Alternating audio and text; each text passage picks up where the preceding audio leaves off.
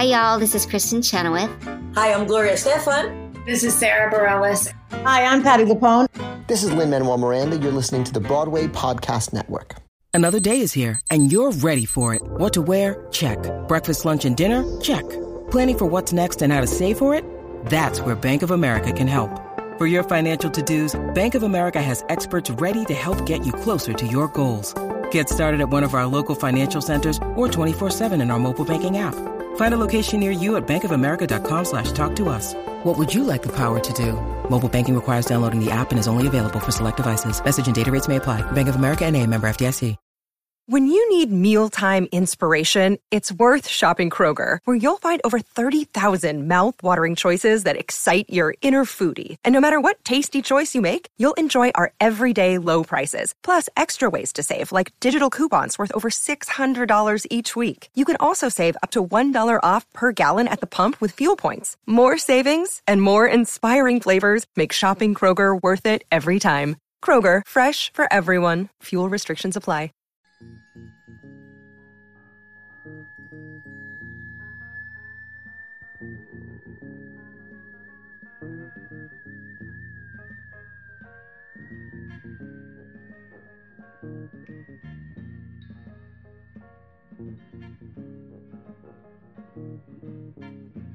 When the moon is in the seventh house and Jupiter aligns with Mars, then peace will guide the planets and love will steer the stars. This is the dawning of the age of Aquarius, the age of Aquarius. Hello, all theater lovers, both out and proud and on the DL. Welcome back to Broadway Breakdown, a podcast discussing the history and legacy of American theater's most exclusive address, Broadway. This series is called The Big Move, and it is covering shows that had so much success off-Broadway, they just had to transfer to the Great Wide Way and try some luck over there. My guest today is a friend of the pod, alum of the pod. Some of you know him, and those of you that love him don't know him.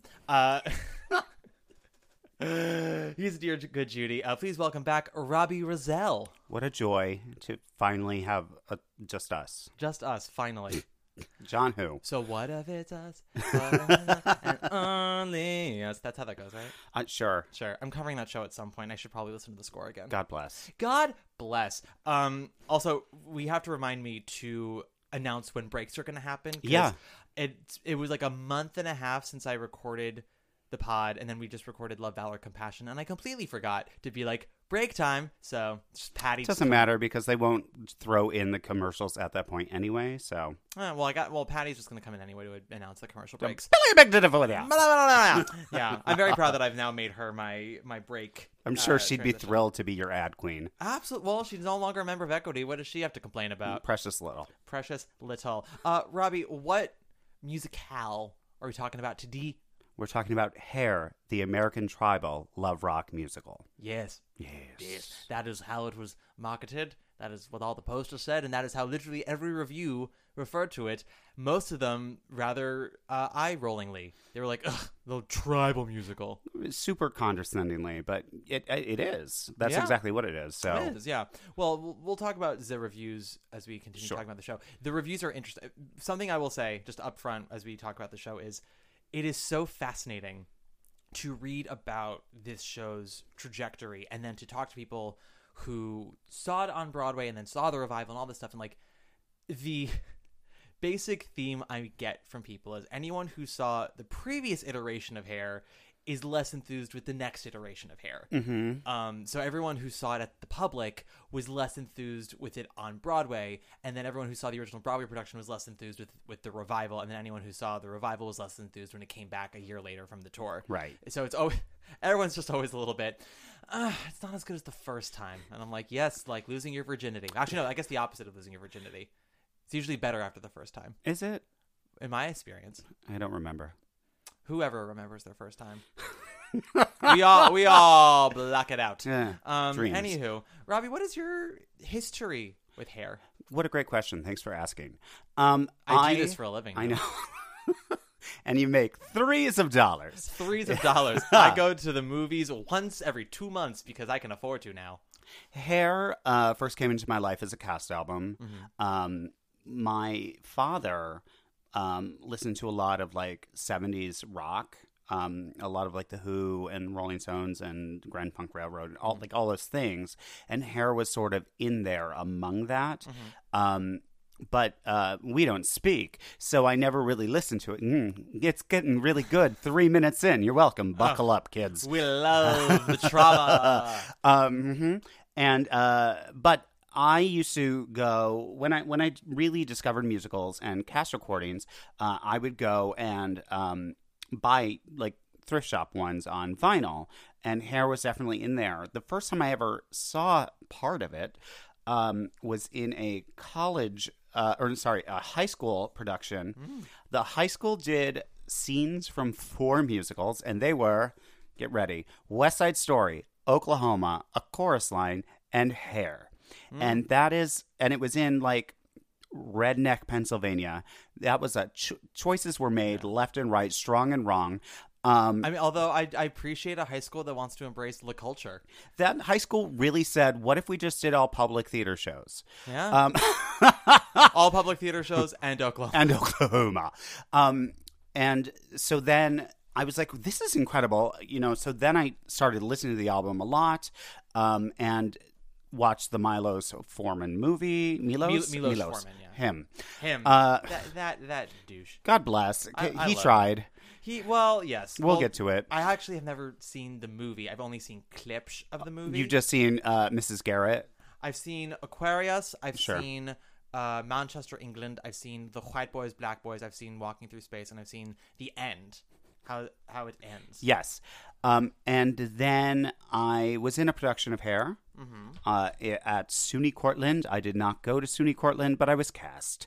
I was Walter. I did not sing Aquarius or What a Piece of Work is Men. I sang in Ain't Got No.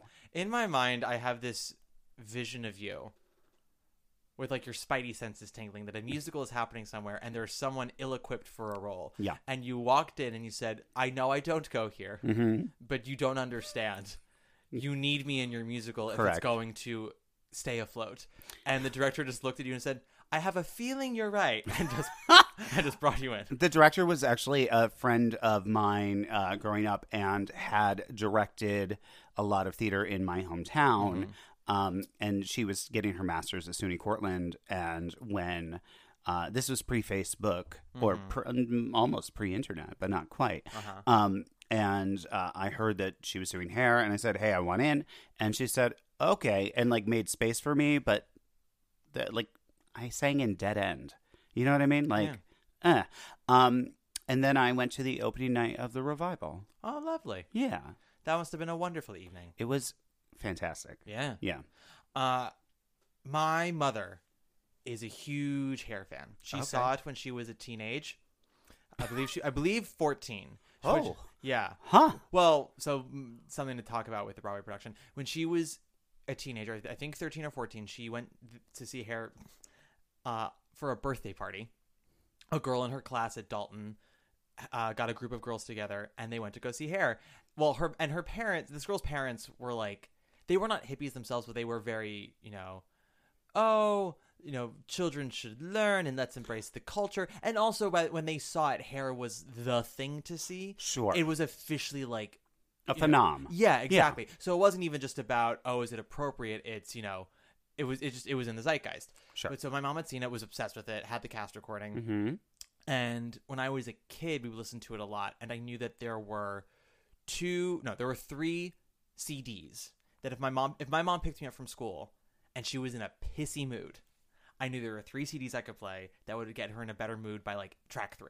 Go. One was Laura Nyro, the collected works of Laura Nyro, Stone Soul Picnic, Stony End, and then one was Tina Turner. It has the Can't Stop the Rain Against My Window. And then the third was the original Broadway cast recording of Hair. That includes Melba Moore and Miss Diane Keaton. That is, yeah, we're going to talk about that cast. Well, and a lot of fun replacements too. But so I had always known Hair through the original cast recording. Yeah. To the point that when the 2004 Actors Fund concert happened, Yes. and that CD came out, which I know a lot of people in our like circles love, I couldn't really get into it. I thought it was kind of oversung because I was used to kind of the scratchy voices, sort of just kind of barely getting the notes out. I thought that was a little more authentic, and I've now come to a medium with all that. I can appreciate the beautiful vocals of other versions. I still have some issues with that concert recording, and then I missed it in the park. I think I was. That's where I wish I had seen it most. Yeah, I didn't get to see it in the park because of Stage Door, and then when it transferred, I saw it. I was supposed to see it the night before the Tony Awards, and my dumb sister, my bitch sister, who I love very dearly, was graduating from college at Williams, so I had to go to her graduation, and so I went to see Hair a week after that with my mom, and I had a blast. My mom did not. Oh. She saw Because she saw the original production exactly. when she was 14. Yes, and in her mind, she said, like, I saw the revival. I was like, I thought they captured the energy. Hair is more about a feeling and you know, vibes than it is about plot, really. So I thought they just were really good at maintaining all that energy. And we walked out. My mom was like, I don't know how to explain it. Just this time they were wearing costumes. And I went, yeah, that's fair. And then her other complaint was, you know, for a show called Hair, there was almost no body hair from any of the men. It was basically Will Swenson standing alone with chest hair, and that was God it. bless. God bless. Everyone else was shaven and waxing. They had a Merkin budget. They had a... That's true. Did they? Yes. Why didn't people just grow out? Easier, cheaper. Unclear. Well, because it was built in, the Merkin budget. I guess so. I also fell in love with the music of Hair because So I love not just cast recordings, but like vocal albums of Broadway singers or Broadway adjacent singers. Sure. And they will often record songs from the show, and sometimes they're excellent, and sometimes they're Andrea McArdle singing Easy to Be Hard. Yeah. Or like Sarah Brightman singing Good Morning Starshine, which was a choice. There are some people who truly can sing anything. It's not a lot of people, though. Actually, you know what? I wouldn't mind a Kelly O'Hara solo in Walking Through Space, but the way that Melba Moore does it on the OBC, which is all head voice, Yeah. I don't like it belted. Or like maybe Frank Mills. She would do a nice Frank Mills. Sure. But, like, it would have to be her Light in the Piazza penis, Like, not her Bridges. Greg would walk in playing the guitar softly, Yeah. and she's just singing Frank Mills. Yeah, like a soft acoustic version. Yeah. But again, I need the Piazza ping, not the Bridges full throat. Kelly, I know you're listening, and Kelly, can you hear me? we've just pitched the... Anyway, Hair. Yeah, so for anyone who is unaware of Hair, well, everyone is aware of Hair, but I don't think a lot of people know it well. Sure. Which is fair, because I think a lot of people who've done the show probably don't know it that well. I would agree. How would we describe what it's about? Great question. Because Hair very much is like the chess of its time in that no two versions are alike. Sure. I also think that it's like working for hippies because it's very much like a review. Yeah, it's vignettes. Yeah. And it's like a dozen I Am songs in Act 1. Yeah. Where everybody steps forward and sings their like central thesis and then sort of recedes. Okay, so Tommy. Hi, I am a professional. Hair. Robbie makes money being in the industry. Y'all. Making musical albums. Yes. So, but now I'm stuck on this Tommy thing, and I don't even know why. It's not like a favorite musical of mine. It's just because of that one thing. Makes it. You get out of here, Tommy, and you don't come back. Tommy, I can't hear you or see you or feel you, or I don't know what we're doing with Tommy. All right, so Go back to your Hair. gypsy. Essentially is about Claude Hooper Bukowski and a group of friends who are counterculturalist people of the 60s set with the backdrop of the Vietnam War in New York, and essentially dodging the draft any way they can. There's like love triangles within there. There's like all sorts of stuff. And then at the end, Claude gets drafted and decides he's going. Like he feels that that's his duty. Unclear as to why he decides to go when so many people dodged. But goes, gets killed, Everybody sings "Let the Sunshine In." That is the nitty gritty plot. Yeah, I would say like if there's one major plot thread to Hair, it is Claude. Yes, it is him getting drafted and not burning his card, and ultimately choosing to go and to Vietnam to fight, and he dies at the end. Don't you feel that Claude very much is an outsider who's trying to fit in but can't make the leap? Again, because as you said, no two versions of Hair are alike. It also depends on the actor and what text is used. Sure. It's sort of the polar opposite of Chess, though, because whereas Hair has very little plot, Chess just has too much plot. Too much plot, but like the song stack is consistently different. Yeah. Songs are assigned to different people. Different orders. And also, like Chess, very few skips. Hair is an almost no skip album for me. I think I can name like 3 songs that I don't care for. There's also like 115 albums of Hair. Yeah. Well, Hair, I think, was the first Broadway musical to have multiple non-English speaking cast recordings like so close to the original album coming out. Yeah. Because it took time for a while. Because the way that the cast album history begins, right, is with Oklahoma. There was no original Broadway cast recording before Oklahoma. It was like highlights sometimes, and singers, as you said, popular singers would cover stuff. Right. And then Oklahoma was the first time of like capturing the cast and the feel from the theater and the orchestra. Yeah, exactly. And then selling it, and then that sort of progressed. And then Hair was sort of. I mean, I don't want. Let's give a history of Hair. Yeah, because it started downtown. Yes. Well, so Hair was written by James Rado and Jerome Ragney. Yep. As I say both their names, with music by Galt McDermott. Right. And all 3 were on stage opening night of the Broadway production. Yes. Rado and Ragney were actors who met doing an off-Broadway play called Hang Down Your Head and Die in 1964, which I believe closed on opening night. Yep. It was the glory day of its time. Yes. Rado was a bit more of a successful actor than Ragney. He had done a few Broadway shows off-Broadway. Ragney's only Broadway credit was as like a night when Richard Burton did Hamlet. And the idea they got for Hair was essentially from their own lives and their friends and their own personal friendship. Like the friendship of Claude and Berger, who they played in the original production, was very much their own friendship. Just like very passionate and tumultuous and like a little toxic. Which I give them credit for like having the objectivity to recognize that and putting it in their show. And they had been reading these articles about how kids were getting kicked out of school for having their hair too long. Sure. That was the point of America, where boys would start growing their hair long and they would get kicked out because it wasn't at the right length. So they found inspiration from that, and then they got the title from a painting by Jim Dine that was also called Hair, and that was literally just a tuft of hair. They saw it, they saw the painting, and they saw the title, and they're like, I think that's the title of our show.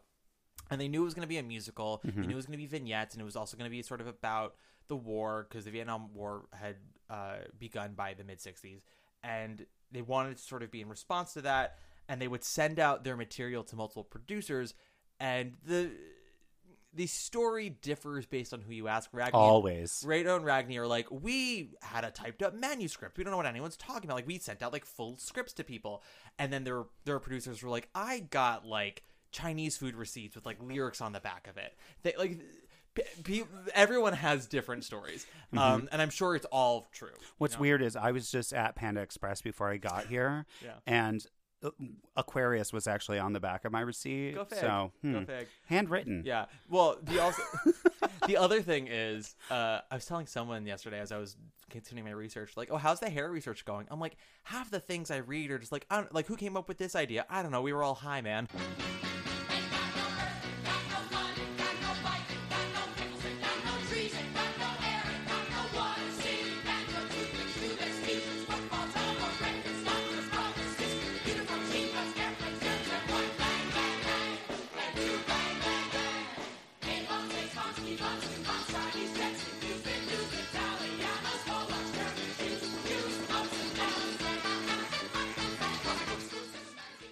But what I will give them credit for is Ragney was really, the term we like to use sometimes in the theater world is shark. He was a shark about getting the material out there and getting somebody to produce it.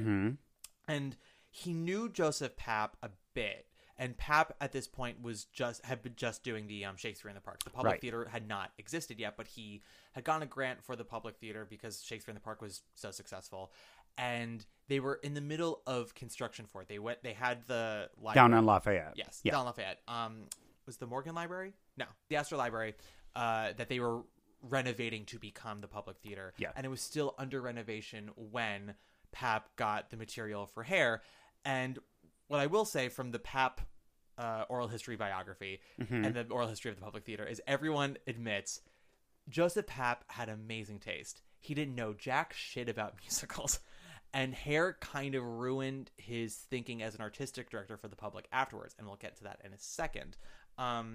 Because Hair was the first show done at the Public.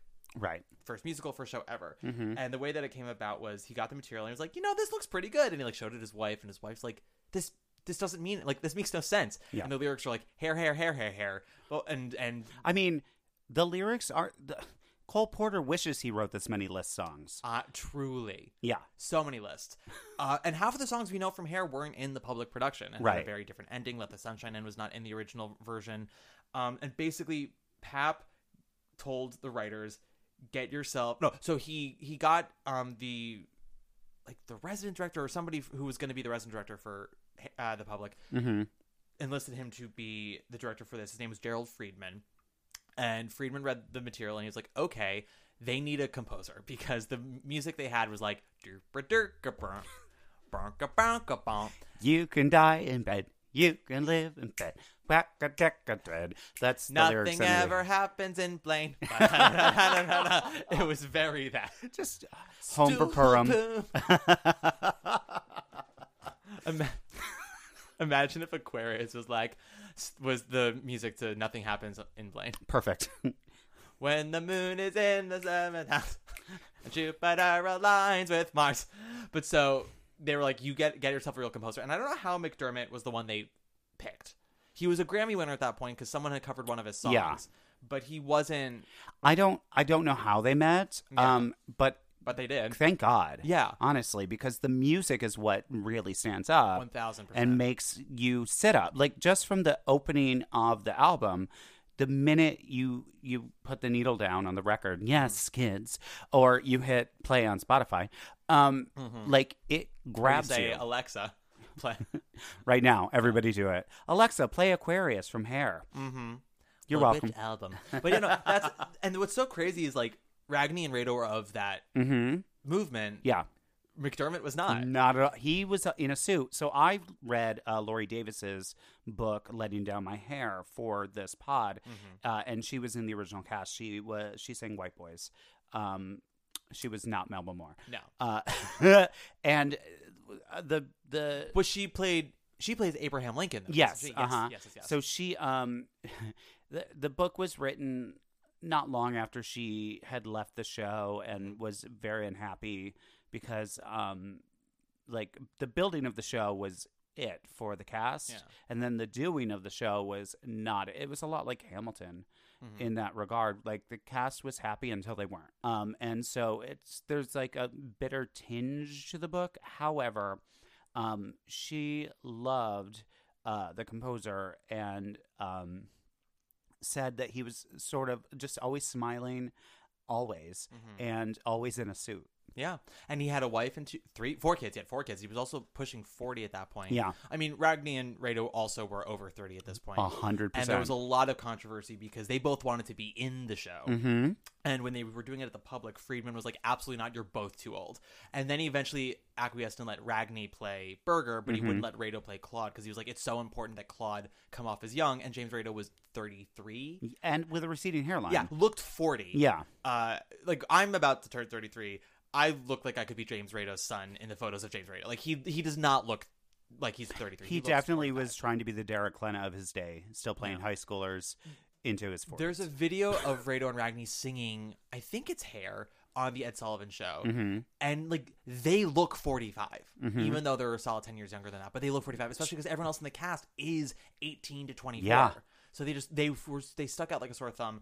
And basically off Broadway at the Public, it was just kind of a total mess because every day Rado and Ragni would come in being like, oh, we found this thing that we wanted to include, and we're in Tompkins Square Park and we want to include this, and there was no script, and basically Friedman had to create a show from nothing, and everyone in the cast nobody was an actor really. A couple people were like singers like Melba Moore, but most people were just sort of people that they had found, and everyone was high all the time. They tell a story about how Paul Jabara, who would sing "It's My Conviction" and then went on to write "Last Dance" and Rachel Lilly. Yeah, the important thing. And then wrote a bunch of stuff for Fame too. Paul Jabara, I believe, maybe. No.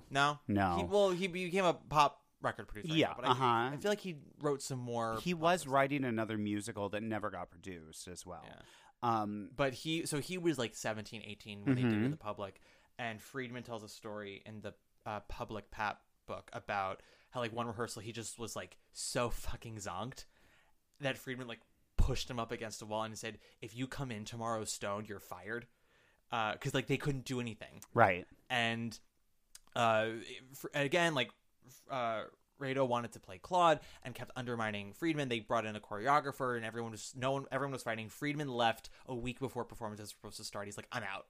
And in that time, Rado fired the actor playing Claude and played Claude. The choreographer took over. All the changes that Friedman made to the script were reversed, and they played the first performance. It was a disaster. Joe Papp called up Friedman. He's like, please come back. Friedman comes back and he's like, okay, I've got 2 performances to get this back to where it was. And he said, the first performance, we did my first act and their second act. I fired Rado, had the young guy play Claude again. And then the second performance, we did both of my acts. And then we opened the third performance and we got good reviews and sold out. And the problem was that because it was sold out and was already becoming a movement, there was pressure from Joe Papp to extend it or just like have it keep playing. In the Ann Pasher Theater, how do you say that name? Yeah. It's the theater where Passing Strange was in. Correct. Runaways. Suffs. No, Suffs was in where Fat Ham just played. Yes. I also saw Bright Room Called Day in there. See What I Want to See. See What I Want to See. First Daughter Suite. Yeah. I did that cast album. Thanks. You're very welcome. Well, I'm a giver.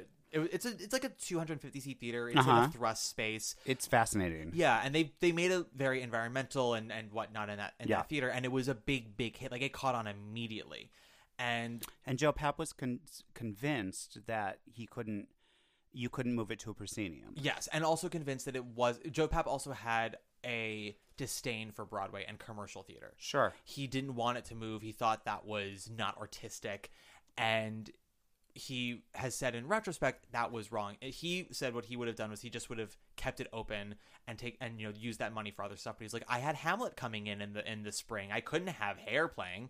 So, and they only had like 2 theaters at the time at the public. So it was like, it couldn't go anywhere. And so a man by the name of Michael Butler, who was a Chicago businessman and had run for state senate in Illinois and worked for JFK's campaign at one point. He had seen the show on a whim because he had seen the poster and thought he was also a big Native American rights activist. Yes, very much. And that original poster had 3 actors. It was like a black and white shot, or sort of like a silver tone shot of the 3 of them, and they are in like Native headdress and stuff. Yeah, and he was so convinced that the show was about Native American rights that he went to go see it, and it was not about that, but he loved it anyway and saw it like 6 more times. And he called up Joe Papp about wanting to do something with it because he realized that it was a limited run. It wasn't going to go anywhere. And basically Papp was like, I don't want to have anything to do with that. He's like, if you can raise the money, move it somewhere. And so they had 2 options. They could make it go to the Henry Miller Theater, which is now the Stephen Sondheim, or they could take it to like some random space that was not for Broadway. Right. So they went to a discotheque called the Cheetah. The Cheetah. And I don't know what you do with the Cheetah, but I know it's not dancing. Nope. It is a very... Have you like read about the whole Cheetah experience? No. Okay. And Nod Rivera, everybody. It was a discotheque in the West 50s. And apparently a really large space that had a giant platform that I guess used to be for like singers or dancers. I feel like Rocky Horror played there as well at one point. It might have. Yeah. Much later, but yeah, it might have. But the thinking was people would go to the Cheetah, pay their price of admission, and I think like they upped the price of admission by $1, and that dollar would cover the running costs of the cast of Hair. Because you would go and you would dance, and then the show would begin. And it's like, oh, we have like a free and you would think like, I have a free show.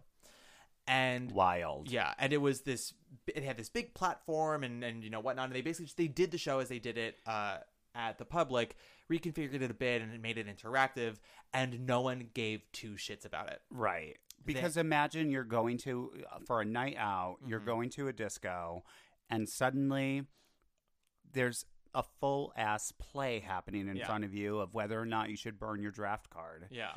Would you care? No. Because that's not what you signed up for. And again, this version of Hair was not the version that we know and love. Like, it ended with, and again, it's so fascinating, if you read the book The Season by William Goldman, he talks about how when it got to Broadway, it became too sanitized and commercial pleasing because the original ending of Hair had these like toy army tanks that fought each other and blew each other up.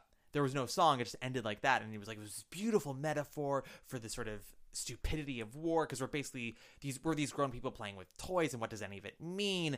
It's like, and now on Broadway it ends with this big feel good song, which we all know is the iconic "Let the Sunshine In." Right. So like, imagine going to a discotheque and like Aquarius begins and you're like, oh, she's a bop, but then 2 hours later it ends with these toy trucks and you're like, I just want to dance. Right. This version of Hair lasted for all of 6 weeks and completely bombed. And so then what happened was Michael Butler called up Joseph Papp and he said, hey, can I buy the stage rights from you? Because I would like to move to Broadway. And Joseph Papp was like, sure, you bombed at the Cheetah, you're going to bomb off Broadway, go for it. Sold him the rights. And literally it was the worst mistake of Joe Papp's career. And everyone says, this is why I bring it back up to why Hair influenced Joe Papp forever. Everyone who was on the board of the Public during Joe Papp's reign said him selling the rights and Hair becoming what it was, because the Public got like a minor percentage. I was going to ask you if they got something. Anything. It's not like chorus line money. No, not chorus line, not Hamilton stuff. Like, no, they got something, but it's very minor. And because of that, all Broadway transfers from the Public from there on out, like, the negotiations were intense because Pat made sure that the Public got something from it. But everyone said after that, Papp's view of what to pick for seasons at the Public changed forever, because then he was like, is this something that could transfer, which was never something he thought about before.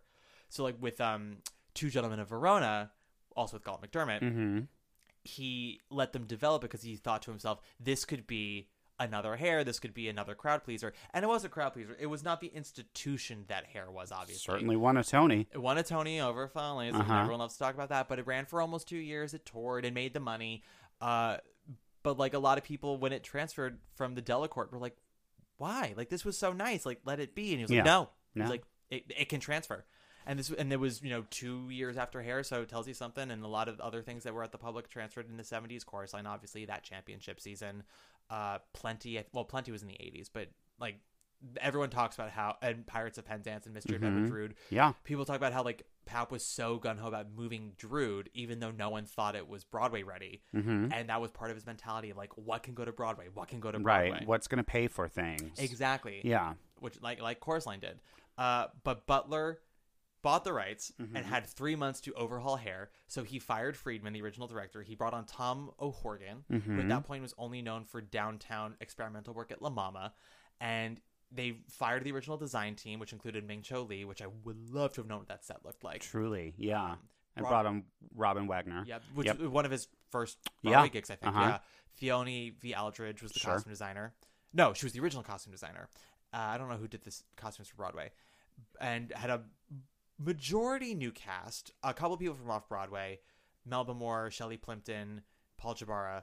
Jerome Ragney was Berger again. But Jill O'Hara, the original Sheila... was replaced by Lynn Kellogg. Yep, of the Kellogg fortune. Seriously? Yeah, she's the daughter of... God bless. And we bring in Diane Keaton. Shelley Plimpton, who's Martha's mother. Yep. The just completely overhauled. Dozen new songs, made it much, and cut down a lot of the book, made it much more just truly vignettes. Yeah.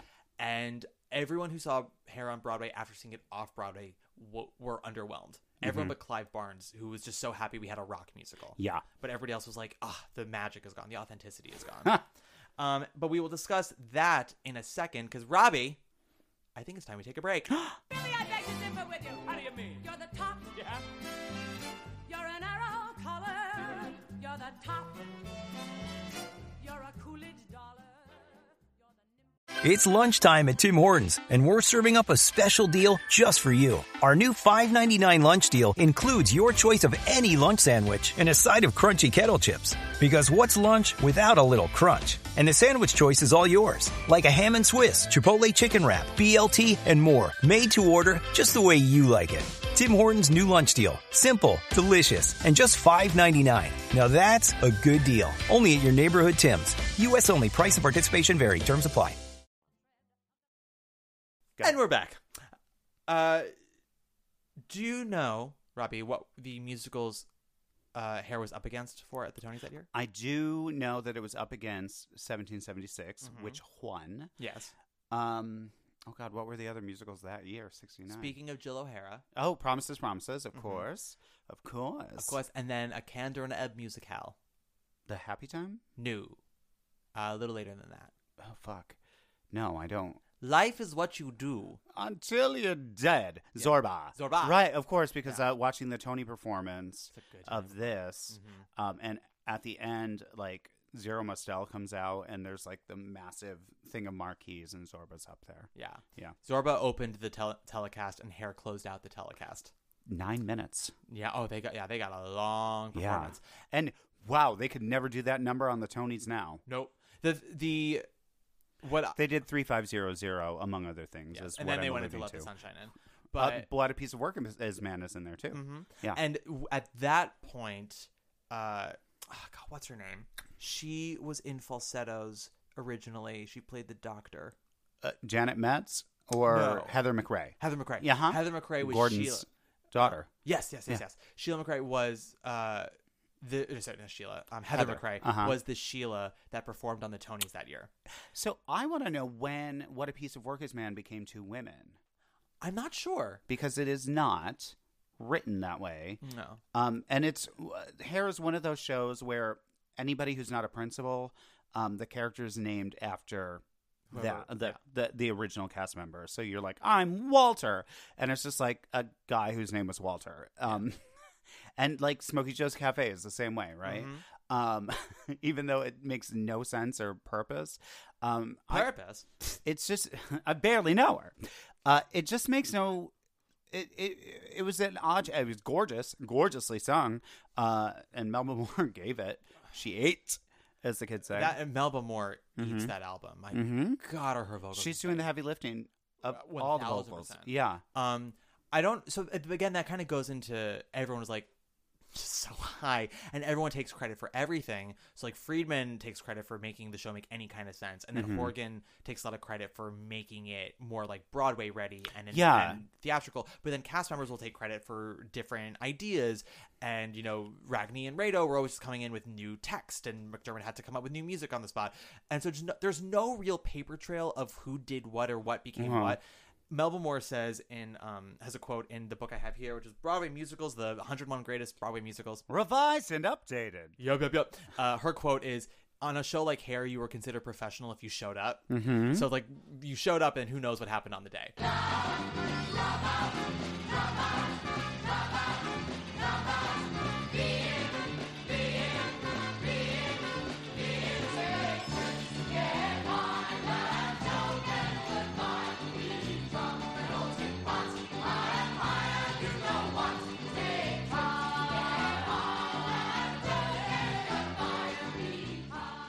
During the Be-In and then during Walking Through Space, everyone's supposed to be smoking pot, and it's supposed to be stage pot because you can't be high when you're doing a show. But Melba talked about how like there were nights where someone was passing on real weed and you didn't know until you got to Let the Sunshine In, and you're like doing Let the Sunshine In, and you're like, fuck, I'm flipping out. So high. And she's like got a belt and ash, she's like, motherfucker. And Michael Butler was bringing in Dr. Feelgood to shoot them up before the show.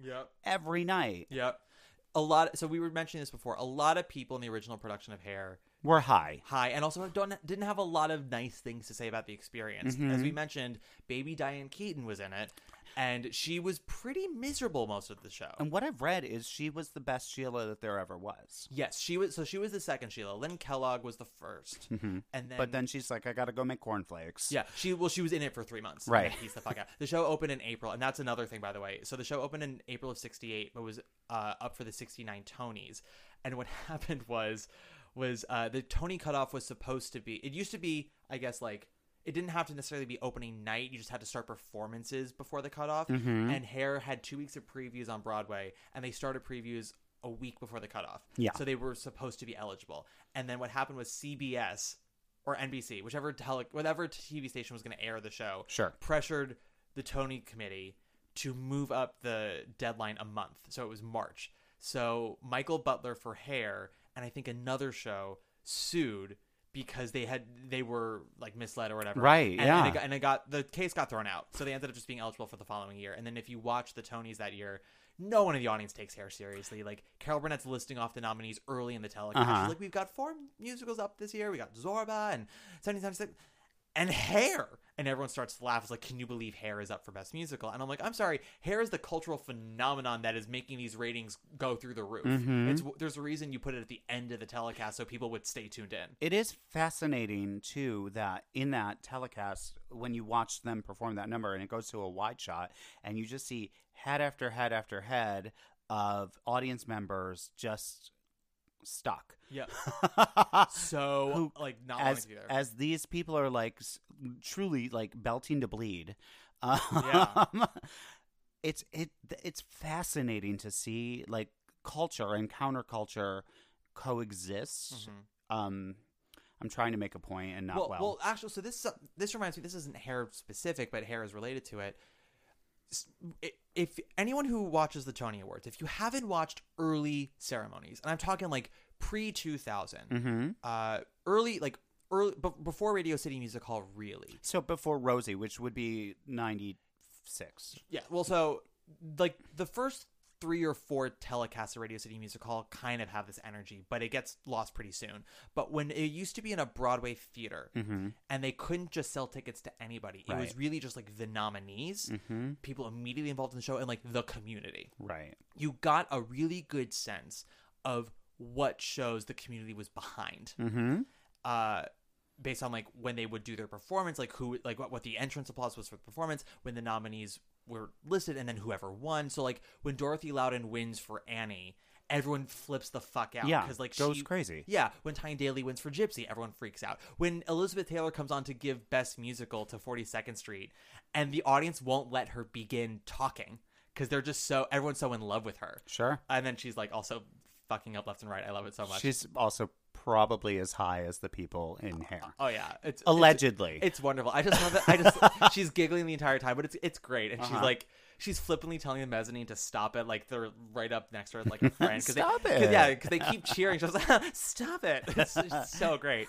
But it's the same thing, like when Chorus Line was up that year, and every time Chorus Line wins, everyone goes insane. Yeah. And so for that year with Hair, you can tell that like everyone in the theater is a little resentful that it's so successful, because I don't think anyone in the theater that year is like pleased with it, because they're more, everyone was actually really more behind Promises that year than anything else. If you listen to the which applause. Is so fascinating, because that's not what won. No, 1776 wins. Right. And from the sound of the applause, no one's upset by it, but Promises was sort of like the middle ground of, it had a sound similar to Hair. It was new. It was modern, but it was still a traditional musical with storytelling and involved people who the community respected, like Neil Simon and Michael Bennett and Roger Moore, I think was his name. No, not Roger Moore. Robert Moore. Yeah. That was the director. It's like Roger Moore. 007 directing. Sure, why not? Honestly, and Boys in the Band. Turkey lurkey damn time. Do you think that 1776 won because it was so America versus Hair, which those same voters would think of as un-American? And I'm using big hand quotes for listeners. I don't know. So I really do think with Hair, it just comes down to nobody respected it. I think it got nominated for musical and director almost begrudgingly. If Dear World were better, Sure. Your World probably would have been the fourth nominee, not Hair. But because 1776, it's pro-America, but it's also questioning. The way I kind of describe 1776 is it's very much a product of its time and how it views the founding fathers, because it's sort of, what kind of country are we? What do we want to become? Right. It's pre-Watergate but mid-Vietnam War. Yep. So it's not totally cynical of government, but it is a little. It's certainly cynical of war in Mama Look Sharp. Absolutely. Yeah. But in a way that's not in this production that's closing today. We don't talk about Bruno, but no. It pushes the buttons very lightly, where it's more sort of like, we're just asking the question. We're not blaming you. We're not making it's not an indictment. Exactly. Yeah. Yeah. It's more just sort of like, hey, can we discuss this? And whereas Promises is like, look how evolved we're becoming, with our mini skirts and our go-go music. And then Hair is just sort of like, no, it's all a mess, and we don't have the answers, but we blame you anyway. Yeah. This is my doom, my humiliation. October, not June, and it's summer vacation. Such a disgrace. How can I face the nation? Why should this pain bring me such strange everybody going down, going down, going down. Everybody going down, going down. It's everything that the people who are in those tuxedos do not enjoy. Yeah. Is what I'm saying. And so did they vote for 1776 because that is what they see as their version of progress? I think the voters probably voted for 1776 for a number of reasons. One is the progress. One is that it is legit a good musical. Yeah. And also 1776, I think, came later in the season. I think the order goes Hair, Zorba, Promises, 1776. Yeah. So that had the benefit of being newer. Sure. Fresh in everybody's minds. And also it had the element of surprise because everyone thought that thing was going to bomb. Mm-hmm. The joke with 1776 is, why go see it? You know how it's going to end. Right. And then the magic of that show is you get to the middle of it and you're like, I'm not so sure how it's going to end. Oh, shit. Yeah. I'm like, oh, fuck. Is it going to, are they going to sign it? We're getting close to the end and they haven't signed it yet. Peter Stone, you wrote a great book. He wrote a great book. Uh-huh. So it's a lot of that. And I think with the Americana stuff, it was the right amount of indictment, not too forward thinking, but just enough. Hair, I really do think it just comes down to no one took it seriously. So Tom O'Horgan takes over, and he's slashing things left and right, and they recast, etc. Bring the writers back in as the leads. Yes. Wig them. Yeah, wig them hard. Did you know that the show on Broadway opened with Claude sitting cross-legged on the lip of the stage? When the doors opened to the theater, he was sitting there, and some cast members were wandering the audience and interacting, etc. And then somebody brings in a grill. I literally just read about this because I had no idea, and I've been in the show, that somebody brings in a burning grill, and there's a music beat, and Berger comes in, cuts a piece of Claude's hair, puts it into the grill, and lights it on fire. And that is how Hair begins. Your eyes tell me that you did not know that to be true. I did not know that to be true. So again, Laurie Davis's book, Letting Down My Hair, chapter 18 spells out beat by beat everything that happened in the show. Yeah. It is far better than any Wikipedia synopsis ever could be. But I was just agog by that symbolism, especially because they'll use that grill later to burn draft cards, etc. It's so fascinating to me. That is fascinating. I mean, there's a lot of stuff I read about sort of the original staging of things that went down with it that I'm like, cool, but why? So with White Boys, Melba Moore singing lead, of course. Yeah. It was inspired by Diana Ross and the Supremes. Sure. And then what happened was that as they sang and they started to spread out, you realize that they weren't wearing separate dresses. They were all in one dress. One big red dress, sparkly red dress, on top of a, like, I want to call it platform, but like it was like a floating, because apparently they had to add a bar to it, because it was made out of mesh, and so originally they were supposed to be in high heels. Again, Laurie Davis's book, shout out.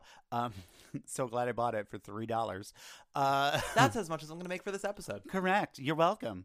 I'm glad I told you to take an ad break. We got to take another one eventually. It was like fucking chicken wire, whatever, right? And so the heels were getting caught in it, and like one wrong move, and they all go over because it's one dress. They add a bar they had added plastic to the bottom, but then they were just slipping, so they nixed the heels all together, gone.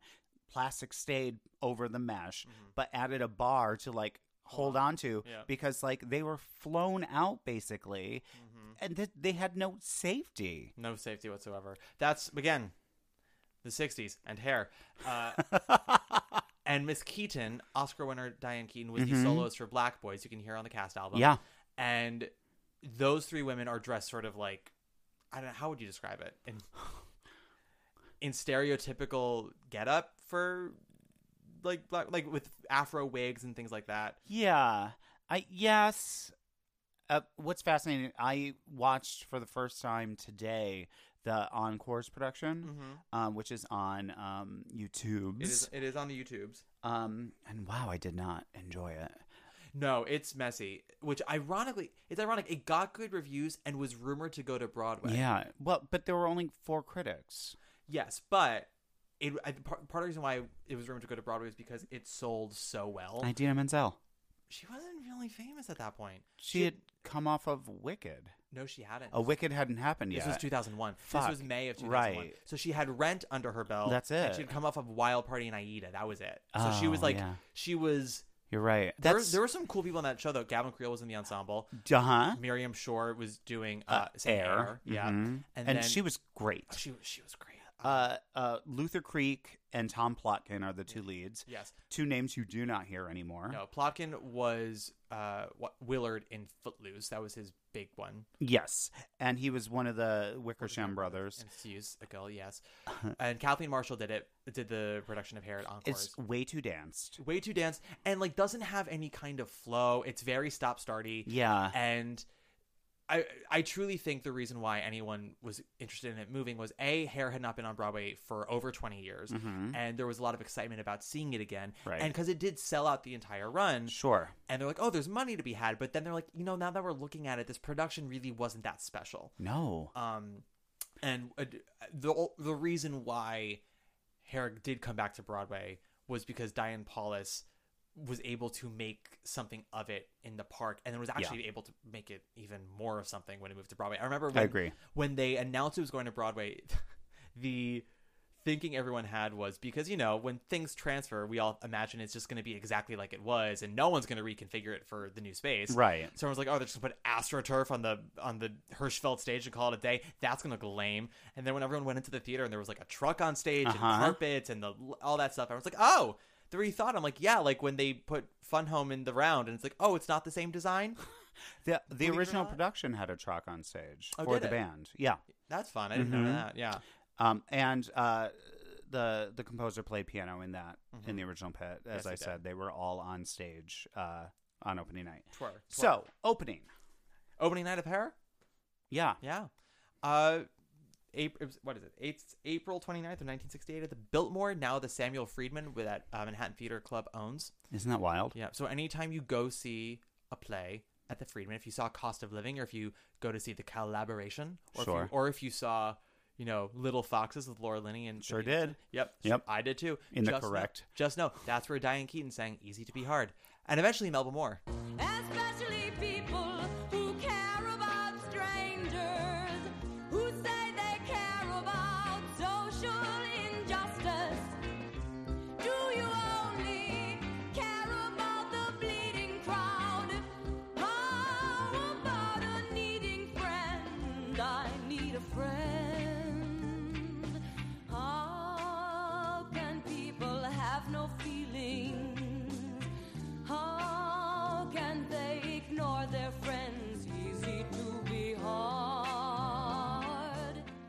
So if you do read The Season by William Goldman, which is like the bitchiest of books, I love it. It really is. He's so bitchy.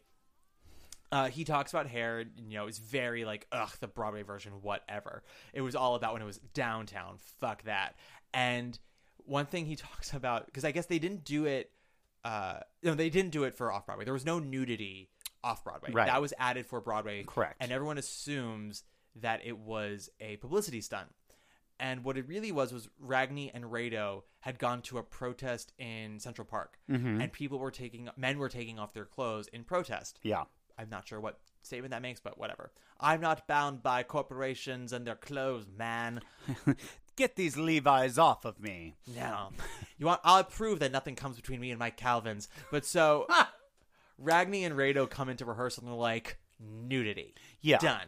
We want to do it. So they discussed it once, and then it was never talked about again. And then in the first preview, 3 of them just stood up naked during that number. And a lot of other cast members were like, what's happening right now? Yeah. Because they never discussed it. And then slowly more and more of them, because it was always optional. Yeah. The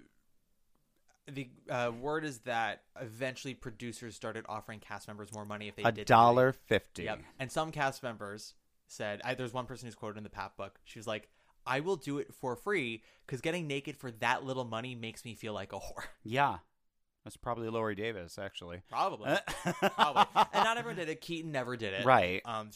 She did it years later, and Something's Gotta Give. Sure did. Her only nude scene. Well, she suffered from bulimia at that time, and so had major body dysmorphia. So, like, I'm sure in her mind, if we are similar in any way, she's thinking to herself, no one wants to see my naked body, and I'm not comfortable with it anyway. And you look at Diane Keaton at that time, I'm like, girl, they would have lined up around the block to see her naked. You are stunning. But also, it's fascinating that she was in Hair and is probably the most covered up human in all of Hollywood. 1000%. Like, always turtlenecks, gloves, hats, turtleneck. Like she's just eyes. She doesn't wear eyes and teeth. She doesn't show skin ever. No. But she was in Hair for almost a year and then pieced out, I think around like January of '69 to do Play It Again, Sam.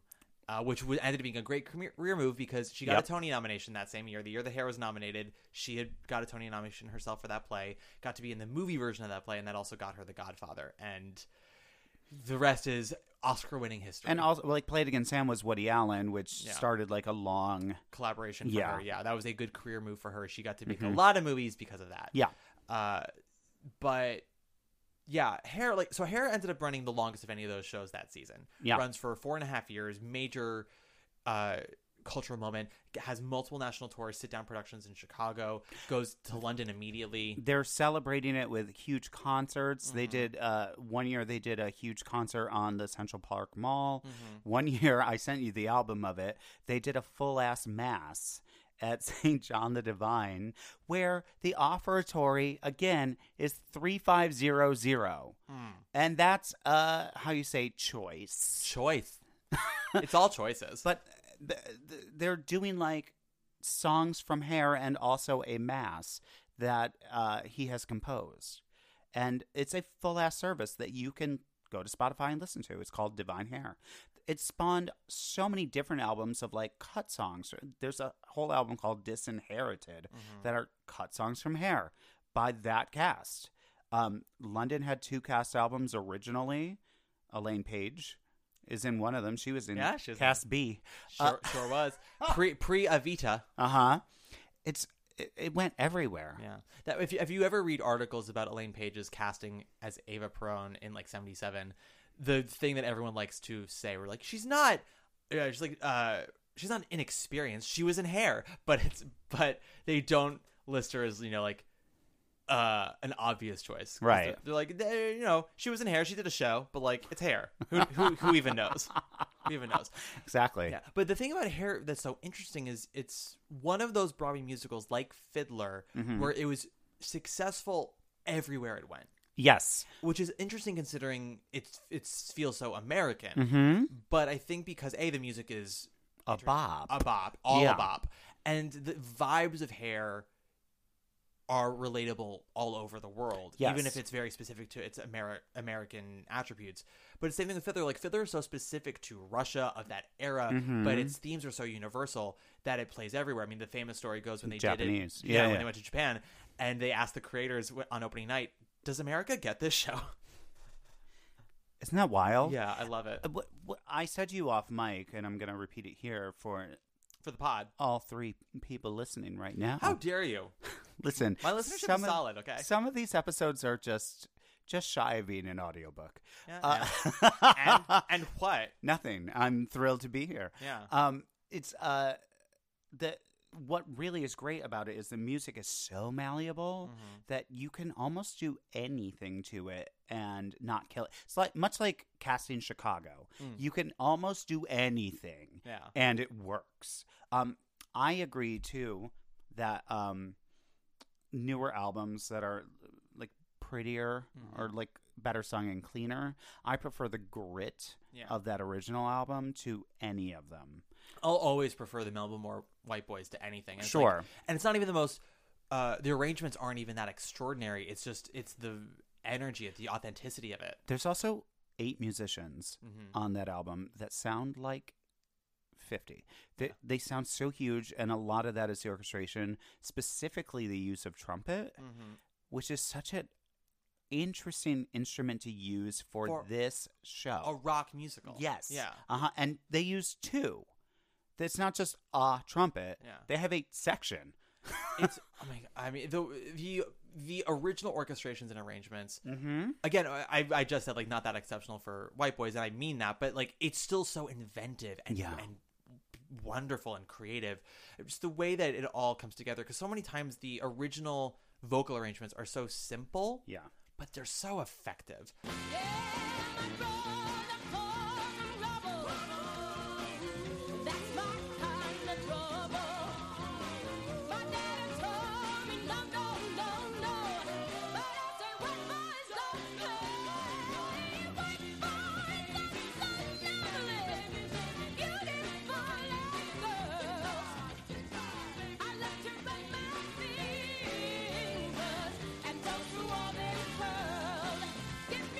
I'm trying to look up and see who wrote the orchestrations, and I wonder if like the band just created them. It's entirely possible. Because Again, it's not credited. Again, one of those things where it's like, I don't know, man, we were all high. The album won the Grammy. Sure did. Yeah. Rightfully so. Can we talk about some of the people who were in later casts on Broadway? Yes, please. Some of our replacements. Yeah, Keith Carradine. Yup. Meatloaf. Yup. Mr. Loaf to you. Mr. Loaf, if you are nasty. Ben Vereen, who is on the Tony performance. Yes, with Heather McRae. Yeah, who was a replacement. Joe Butler, Robin McNamara, Eddie Rambo, like incredible people in this original first run. And then a revival. So it closes. Yes. Oh, so also I want to say, speaking of Laurie Davis, Melba Moore talked about how she got to play Sheila. Because she was with it for a while. Yeah. And what happened was I don't know if she was. No, she wasn't a replacement Sheila. She got to become an understudy for it. Sure. So what happened was that Diane went in almost immediately because Kellogg was like, "I'm off making cereal." Right. And Rice Krispies. Yes, exactly. And when Diane left, they were auditioning women, and Heather gets to do it. And they're auditioning for, I guess, like Heather's understudy. And Laurie Davis just says one day, she says very loudly, like, "Why are you not auditioning black women?" Yep. And she says, which I love, and she points to Melba. She goes, "Melba sings, Melba acts. Why not ask Melba?" Like, you've got this fucking, volcano of a voice here singing 3 songs. Yeah. She could be Sheila. And so Melba auditions and gets to be the Sheila understudy. And again, in Hair, you never know when you're on. And You're on. Exactly.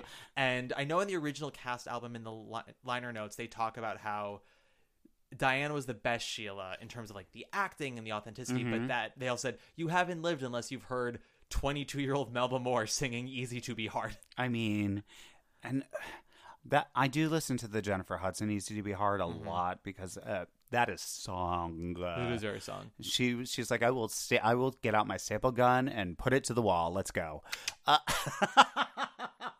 Toot sweet. Toot sweet, if you will. Yeah, it's just those arrangements are spectacular, and I think the trumpet is probably there because the Hare Krishna section, which is because the trumpet is very much like has like a sort of revival sound to it in terms of I almost said like Christian music, but it's not Christian music.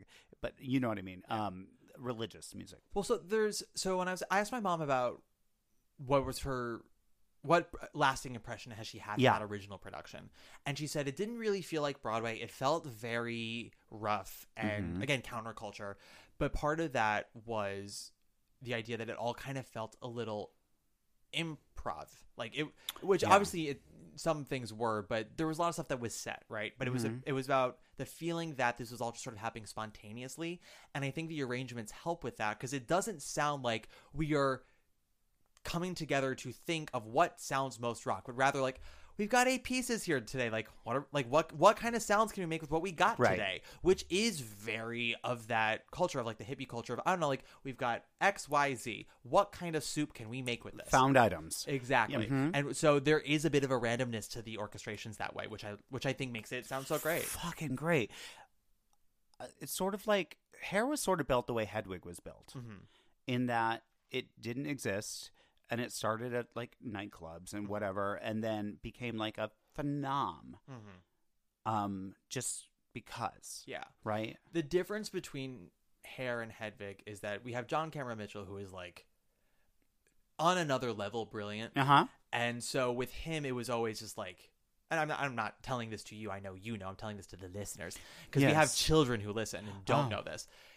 The years of workshopping Hedwig and all the clubs and whatnot was basically John meticulously knowing what works, writing new stuff, shaving it down, all this stuff. Whereas you have Rado literally shaving it down. And then you have Rado and Ragni who just come in and are like, we found this in the street. Let's make it a song. And McDermott's like, God damn it, I got to write another iconic melody right now. He's like, oh, what is this lyric? Yep. It's another list. Well, yeah, it's a lot of the lyrics. There are some songs in Hair, and we haven't really talked about a lot of the songs specifically yet. We should. Yeah. So like I'll use Frank Mills as an example, which is a brilliant use of melody because the lyrics don't rhyme. It's just a story. Yeah. It's a short story. It's almost like a sort of Laura Nyro-y, Carole King-y little bit folk ballad. You know how Jodie Benson always talks about Part of Your World? It's just a monologue set to pitch. That is literally Frank Mills, though. It's actually a monologue set to a melody. 100%. I met a boy called Frank Mills on September 12th, right here in front of the Waverly. But unfortunately, I lost his address. He was last seen with his friend, a drummer he resembles George Harrison of the Beatles, but he wears his hair tied in a small bow at the back. That's the thing about Hair is that like even though it has aged, it is both aged and ageless. Yeah, I think though there was a time where it came back too soon. So after the original production closed, like 5 years later, they were like, what if? And Hair came back for 2 months because people were like, oh, we've moved past this. What is next? And it would almost be like, what year did Falsettos open? 92. Say it runs for 4 years, closes, and they try to bring it back in 2000. Yeah. And we're sort of beyond that. Yeah. And it's not quite, or Rent. No, it's exactly Rent. bringing back Rent. Yeah, which they did. They brought Rent back so soon after the Broadway production closed, and everyone was just like, the world has changed. It was met with a shrug. Yeah. Now, in 20 years, somebody will bring back Rent as the time capsule of that very specific time, and it will be lauded. But you need every show needs a breather. And moment to be missed. And then come back with fresh eyes. Which is why when the revival of Hair came back for that Summer of Love, it didn't do very well at the St. James. I saw it. I saw that cast too. Also, I don't know why they went in that theater. St. James is a very large theater. It's a very high theater. Jude Jansen. Yeah, I guess. That's why. But yeah, so like Hair opens in 68 and it closes in 72. Yep. And 72 to 77, those 5 years, it's a huge difference in terms of just like the culture. A huge shift in politics. Watergate has happened. Watergate has happened, yeah. By 1977, the Vietnam War is over. Yeah. And also, the part of the reason why I feel like they brought it back was because with Hair, there was a feeling that, okay, Broadway has now embraced rock music, which was something that was eluding it for all of the 60s. Right. Hello, Dolly was the last Broadway cast album to go #1 on the Billboard charts. Right. That nothing since then. But Let the Sun Shine In, the Aquarius, the Fifth Dimension version of it, was the #1 record. Well, so Hair did sell really well. Millions of copies and covers of songs from the show. Which probably some producer was like, what if they miss us? Yeah. They love us. They want us back. There was a hope that Hair would usher in an era of rock musicals. Alas. Yes. And in fact, if you read the season, like one of the last notes of it, or maybe it's either that or the Joe Papp book, I can't remember which one. But no, it is I think it is the season where someone asks, like, do you think that Hair is going to change Broadway? And the person in response says very cynically, of course it's going to change Broadway. We're now going to get a bunch of shitty rock musicals, which is always the case. And in fact, I remember when Hamilton opened and everyone was asking Sondheim, like, do you agree that Hamilton is groundbreaking? And Sondheim was like, it's been on Broadway for 3 months. Yeah. He's like, you can't say something is groundbreaking until you see the impact it has afterwards. He's like, let's give it a few years to see what it inspires, if anything changes with it. Yeah. He's like, I think it's great. I think it does a lot of really interesting stuff. He goes, you can't say groundbreaking until you see the overall impact. And in a way, Hamilton has had an impact, I would argue, often for the negative. Sure.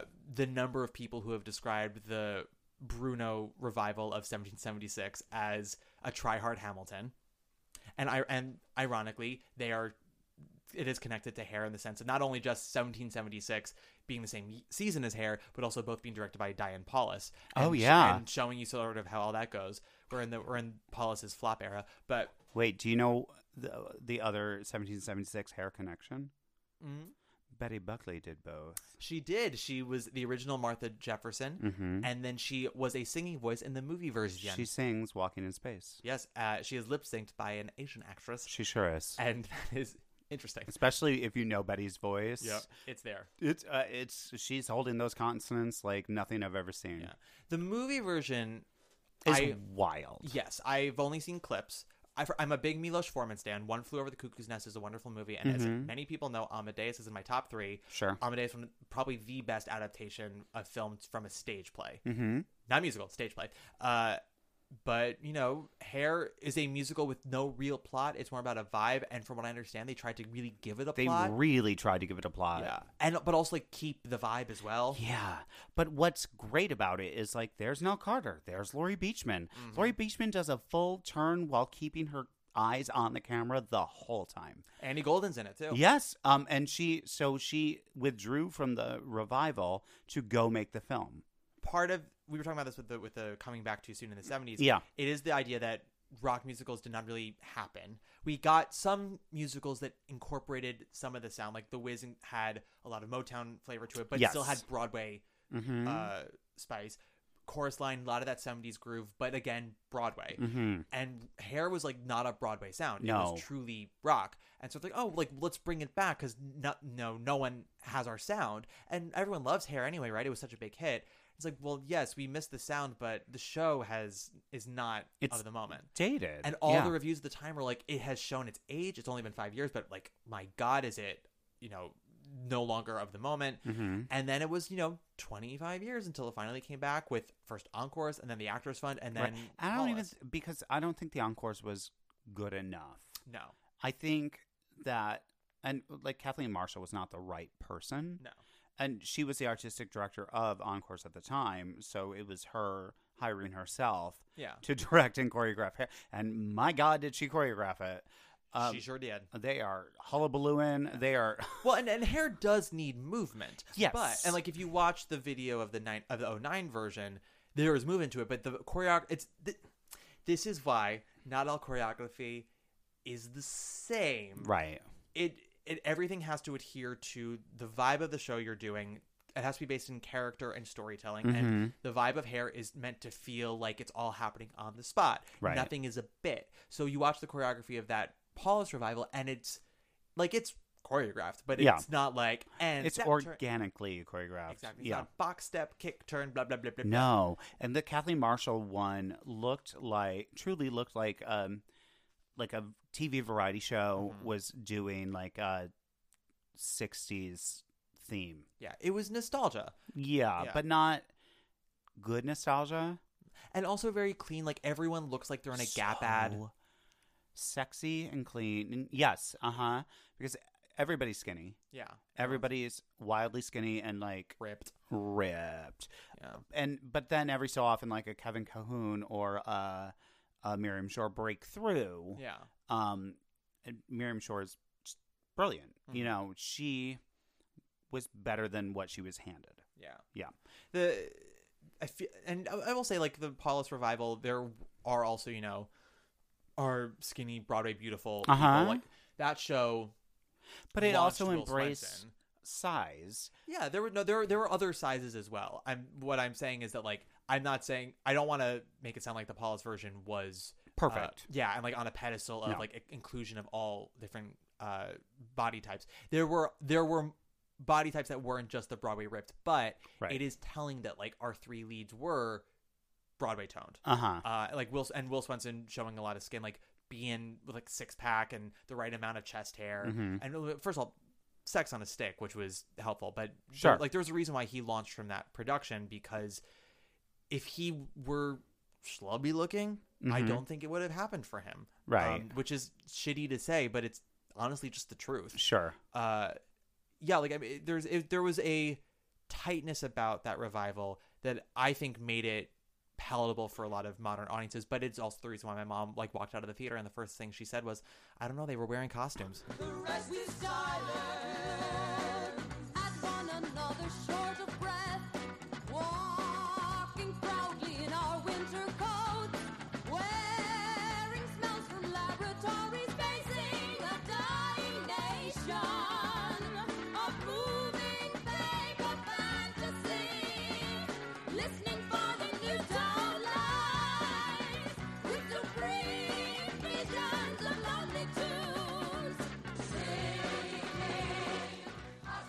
I also feel like Diane Paulus of that time was vaguely a hippie. Like, She's still a hippie. is she? I mean, she's a hippie who's benefited from the system, so I'm sure there's a lot of like cynicism. My takeaway with a lot of people who are rich and successful and have been for a while is they, especially when their vibe when they got successful, was I am of the people. Yeah. Similar to RuPaul or Ellen DeGeneres. It's like, Sure. sure, you were once of us, but you have now been rich and successful so long, you're not really of the people anymore. And that's fine. Yeah. But you have to acknowledge that. Like that, the Diane Paulus of Hair is the creator of The Donkey Show. Yes, 1000%. The Diane Paulus of Jagged Little Pill is not the creator of The Donkey Show. No, the Diane Paulus of Jagged Little Pill, 1776. That is the woman who made us Finding Neverland. Yeah. That is the woman who sold her soul to Weinstein for... She did give us a glitter tornado. Someone asked once, say one nice thing about Finding Neverland, and I said they made a good use of glitter. Yep. I, as a longtime listener to the pod, have heard you rail. I have railed Finding Neverland in a way that it should thank me afterwards. Honestly, Twinks have not been railed as hard as you in Finding I Neverland. feng shuied Finding Neverland's guts. I fucked it so hard on this podcast. I have feng shuied Finding Neverland's guts. Whoopee, Honey Boo Boo Child. That show has made me into a Dom top because I hate it so much. I want to stuff its face into a pillow. You have to promise not to fall in love with me. I promise. I'm so dead inside these days. Don't even worry. I don't have the capacity to love. Well, I think maybe we should take a break. Let's take a break. Really, I beg to differ with you. How do you mean? You're the top. Yeah. You're an arrow color. You're the top. You're a Coolidge dollar. You're the nimble tread. Welcome back. So we haven't really talked about most of the songs. We did Frank Milch, but like, what's a song in Hair that you always gravitate towards? I love Where Do I Go? I think it's a stunning. Oh, good. He is eating on the pod. Finally, we had to do it. It's tradition at this point. Yep. But I will chew away while you talk. Tradition, which is, of course, the Japanese song from Fiddler on the Roof. I love Where Do I Go? I think the melody of it's beautiful.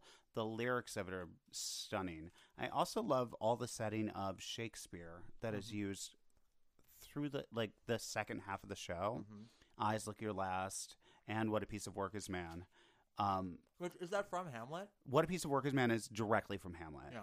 Eyes Look Your Last is Romeo and Juliet, the scene where they're killing themselves.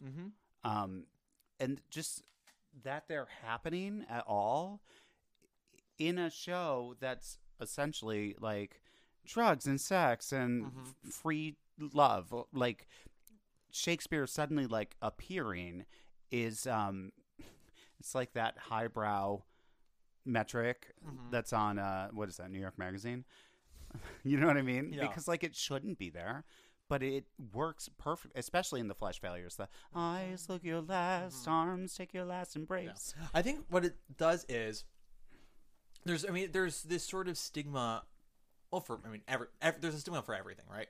And so we think about, or at least I would say the audience would go into Hair thinking like, oh, these dumb hippies who just get high and don't have thoughts. It's like, oh no, actually half of them have read Shakespeare. Yeah. Like, the other thing about these hippies is, and the show kind of mentions this a bit, a lot of them come from like decent homes. It's a lot of the hippie movement were people who benefited from the norm and from the man and kind of looked and the system and looked around and were like, I don't like any of this. Like, yes, I benefit, but like, look at it was also a younger generation getting information about the rest of the world and how everything else worked in the world and going like, that's not okay. And like, why do I get to live in this comfort? That's weird. And sort of taking a stand against the system of America by going against the grain. And so people go into the theater and they're like, oh yeah, the dumb hippies. And it's like, well, actually the dumb hippies are quoting Shakespeare. Where do I go? Follow the children. Where do I go? Follow their smiles. Is there an answer in their sweet faces that tells me why I live and die? Follow the wind song. Follow the thunder. Follow the neon in young lovers' eyes down to the gutter. What's really interesting about the score for me too is that while like the Folly score is a lot of pastiche, this is not pastiche. It lives in the lane of like folk. Like Electric Blues is basically a Mamas and Papas song. Don't Put It Down, Best One Around is like a full country western song. Frank Mills is a folk ballad. They all sort of commingle and fell out of this guy's fingers, right? One day. Fascinating to me that he is so facile in every style he chooses to write in. And the vocal arranging, because the harmonies are tight. Yeah. Not that they're always sung tight. Well, with that original cast, yeah. Yeah. Let's just say that cast played fast and loose. I'm very pleased that we have both Gavin Creel and Will Swenson singing Going Down on record. Because Jerome Ragney, not the best vocalist in the world. Sure. And I love Going Down. I think that song is a fucking bop. This is my doom, my humiliation. Anyway. Yeah. It's very... in some ways it's reminiscent it inspired like a lot of like Spring Awakening and stuff like that, like, which is another rock musical in its way. It's just the doors that Hair has opened. Hair and Gia Gunn opening all the doors. It's just they're the only two, honestly. They're in Human Hair. There are 4 doors, and they are all opened by Gia Gunn and Hair. And Gia Gunn in a 40-inch long wig. Yep. Of Human Hair. She's feeling her oats. Let her feel her oats. Let her feel my oats. Let her feel my oats. Okay, I'm feeling my oats. Subtitles.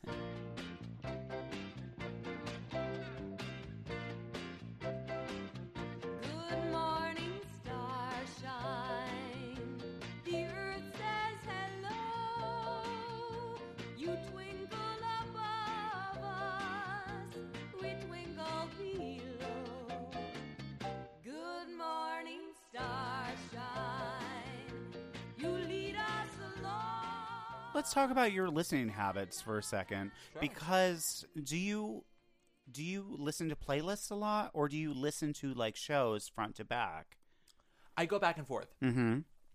I'm a faggot, so like I'm aware. I know you're aware. You're literally staring at my bookshelf, but that's what I'm staring at. But so I'll go on the treadmill, and I'll listen to pop music. But sometimes I'm like, you know what really does it for me is just like a boppy musical theater score with a structure to it. Sure. It's like I will listen to. Like a Hairspray or a Legally Blonde. Absolutely. Mm-hmm. I'll also do the original chorus line. Sure. The opening, because it's especially when I'm starting on the treadmill and I have to run for a bit. Mm-hmm. It's a good way to begin, and then it gets you pumped. I'll also listen to my recording of "In" from Carrie, because it's 4.5 minutes of non-stop energy. I'm well aware. So it's but if I'm like I got 4 minutes left and I need to get half a mile out in these 4 minutes. I'm like, okay. And here we go. Someday, if I lasted long enough, and someday. Yeah. Keep those bodies thin. I love it. So stupid. So bonkers. She's going to sing that in some pumps. My God. My gym teacher also wore pumps. I miss him. And a white power suit. I miss him. We all looked like Charlotte Demois in high school and did what she could do with that insane body with no spine. I actually did. Then I got hungry. And I got hungry. That's why I'm eating. So hungry. Yeah. But an apple.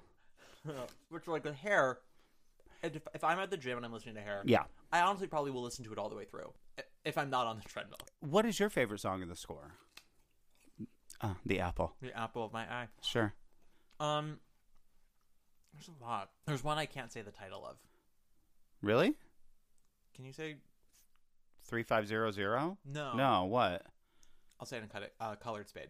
Oh, yeah. I mean, that's the title of it, so I know, you can say that. I know. It always makes me feel uncomfortable to sure. say it, I mean, which is the point. But let's talk about that, because like a lot of these songs are making points, and like he swung in on a rope and like lands in front of all these white people. And again, like I said, the front half of the score is I Am songs. Well, and I think Sodomy comes before that song. Correct. So the whole point of Sodomy is it's a joke song, but then the whole point at the end of it is like, because he's listing sodomy, masturbation, blah blah blah, while they're all in religious poses. Yeah, and he's saying like, why do these words sound nasty? Is it because of the connotations to what they mean? The words themselves are just words, and the actions themselves are not bad. Right. But America's a very puritanical country, so yeah. And then it goes into... And that's also a great rhyme, pederasty and nasty. So good. Into Colored Spade. Yeah. Which is a list song of all the slurs... The pejoratives, and stereotypes of black men. Correct. Shoeshine Boy, things like that. Elevator operator. And Shoeshine Boy comes back later in Abe Lincoln. Yeah. So... Yeah. Elevator operator, label cleaners, and honey. And it's great music. Great music. Yep. A bop. Also wonderful arrangements because those trumpets come in at the end. And they slide in. And similar to Sodomy, it's it's the list, and it's both kind of calling out these words, these pejoratives. They don't really mean anything. Yeah. They're just attached to stigmas that you've put onto me. Right. And if I don't give them any clout, who the fuck cares? It's similar how we in the queer community, like I literally just did 5 minutes ago, we take back words for ourselves. Like I take back the word faggot. Sure. Because if I give it less power, anytime someone throws it at me, I'm like, okay, go fuck yourself. What do I care? Like, okay, yes, I am a gay man. Anything else? Like, what else you got, bitch? Truly. Like what? Truly. Yeah, I'm like, what else is in your wheel? What is in your armory? Like, I don't fucking care. So do better. Do better with your vocabulary, baby. How about you be a little more specific and find something that really hurts my feelings? Like John Mulaney has that bit where he talks about how teenagers are really good at insults because they actually find something specific and they go, "That man's got feminine hips." Stop it! I'm sensitive about that. That's sort of me. I do have feminine hips. Yes. Oh, he clearly drinks coffee. His teeth are less white than 3 weeks ago. I know. Stop it. Watermelon, hominy grapes, and shortening bread. Alligator ribs, some pigtails, some black-eyed peas, some chitlins, some collard greens. And if you don't watch out, this boogie man will get you. if there's like one song that I probably listen to the most, I don't. You know what it is? It's on the original cast recording. It is like the very first 5 songs like in a row. Aquarius into Donna into Sodomy. Yeah, into Colored Spade. What is it? And Manchester. It's Aquarius, Donna, Hashish, Sodomy, Hashish. Colored Spade, Manchester, England. Those first 6. Yeah. It's for me. It's like one big old short story, like one act play. And what's your skip song on the album? Because here's the thing, like, I don't skip I'm Black because it goes right into Ain't Got No, which I'm obsessed with. Can I tell you, as an actor, hardest lyrics I've ever had to learn in my life. Well, Ain't Got They're No, just reprise. nonsense. Reprise into air. Like that. Nonsense, and there's no order Like to that it. A-bombs, H-bombs, P-bombs, Q-bombs, Chinese checks, Hindus, vintages, Italianos, Polacks, Germans, Jews, ups and downs, and then right, and you're like, shit, pop up, pop off, popcorn, popsicle. Absolutely. Yeah, I mean, there's just... You have no skip songs. I don't think I have a skip song. Yeah, no, every fucking song. I'm just like, fuck me. Like, fuck me sideways. So good. Baby Baby is one where, like, that's a long game because you have to wait for Lori Davis to come in. 100%. And then it stops being a skip. But, like, if you don't know the song and you're impatient, you listen to the first 40 seconds, you're like, okay. But then she comes in and then they got the happy birthday, baby, happy birthday to you. Bang. Bang. Yeah. Perfect. Oh, you know what it is? The bed. But that's not really so in the show anymore, interesting. It's in some productions. And that's what I mean by it's like chess because it comes, it goes. Things you can do in bed. It's another fucking list song, right? Yeah. But this one's about a bed, and it's only because they had one that was built for the off-Broadway production where there were 2 other songs. One was called Climax, and the other one's name is too long, and I can't remember it. Yeah. But it's on the off-Broadway album. And I think it's just when they do it. It's a how come. Yeah, and when they did it in the Broadway version, it was covering when Sheila and Claude get together. Yeah, I mean that's what it was actually written to be. Yeah, but it's also like a. It wasn't in the revival. The bed wasn't in the revival. Yeah, it's not. It's a very talk about a skip song. Yeah, yeah, the one skip song, and it comes right before Flush Failures, Let the Sunshine In. So it's sort of like there's that quote on The Nanny. Going back to like LP records, and you know they talk about Streisand and Funny Girl all the time, and Fran Drescher says, "So you gotta listen, you gotta get through Henry Street if you want to make it to people." Correct, not wrong, not wrong. But you know that you're in for a bad one when it goes the bed, and you're like, oh god. But everything else, no skips. Love it so dearly. Yeah, it's just excellent writing. It's also very interesting to me that these writers wrote a phenomenon and never managed to recapture that. Galt McDermott got the closest with Two Gentlemen, but that wasn't even a phenomenon. That was just popular for a moment. Yeah, a moment. Yeah, and I don't think his score for Two Gentlemen is nearly as good as Hair. It's not. The only one I like is Night Letter, so divine. Everybody likes Night Letter. But only when Miss Renee does it. I mean, yes. Speaking of Kathleen Marshall. But...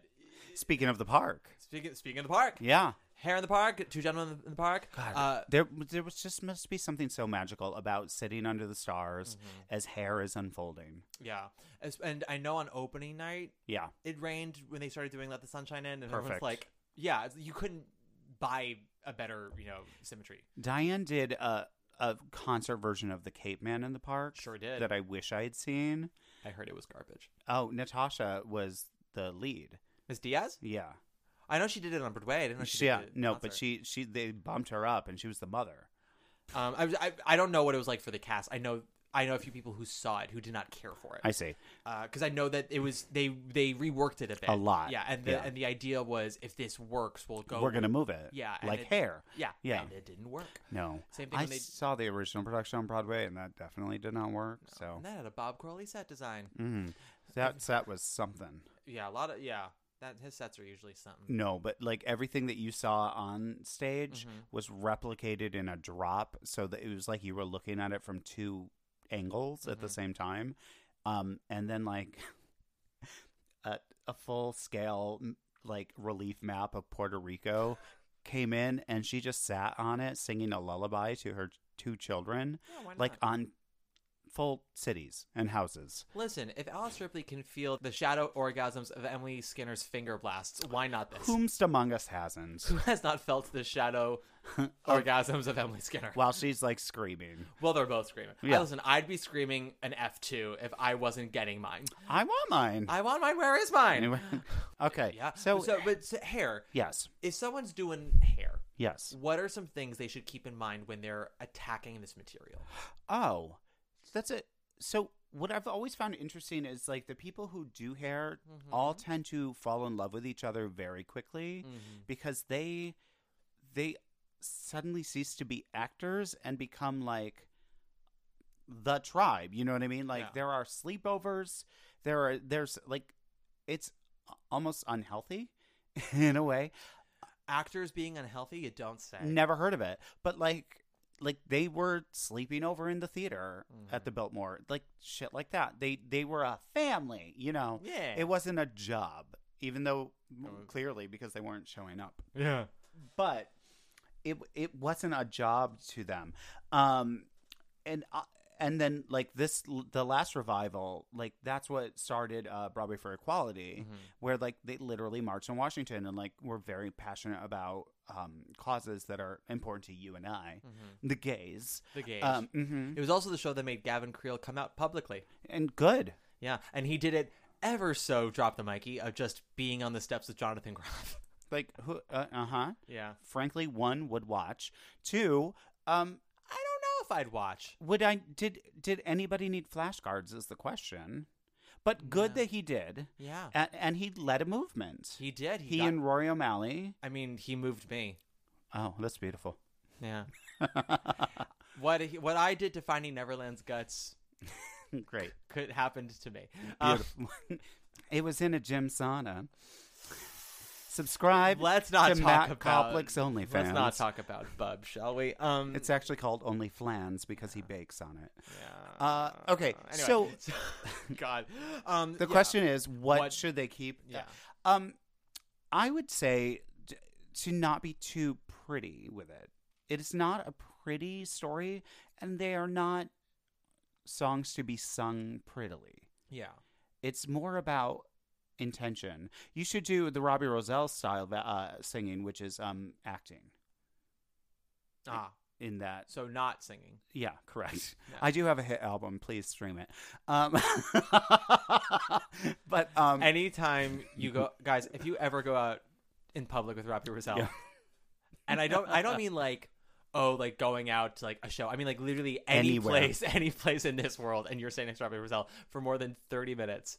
How many times will he tell people he has an album? And the truth is, it works because you have a good number of streams. I do. So he does guerrilla marketing. I'm about to hit 1 million, which is very weird because I'm not famous.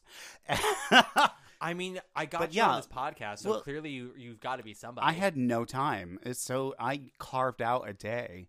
I skipped the piano lesson to be here today. You're very welcome. But Dr. Rashad is doing a talk back after. Okay. Anyway, it's true. Like Matt and I will go to the old Glass House or something, and if somebody will walk by and say something weird and loud, I will just be like, "Thank you so much for doing my album." I will also literally grab people's phones and make them give me 5 stars on the podcast. Good. Yeah. Honestly, anything that works. You know what I mean? We do what we gotta do. We deserve. I deserve everything in this world. If you were directing hair, yes, what would you give your actors for preparation? As like, here's sort of your vision board. I would probably find like news reels and whatnot and TV segments just to give like an actual visual to it, and obviously photos and things like that. I would I don't know, like I'm not super boned up on the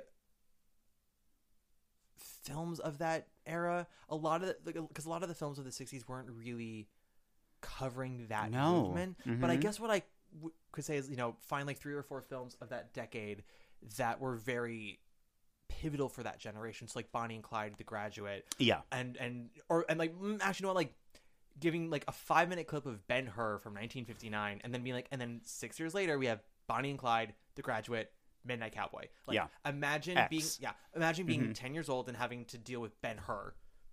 4 hours of fucking Charlton Heston's bullshit. Why not?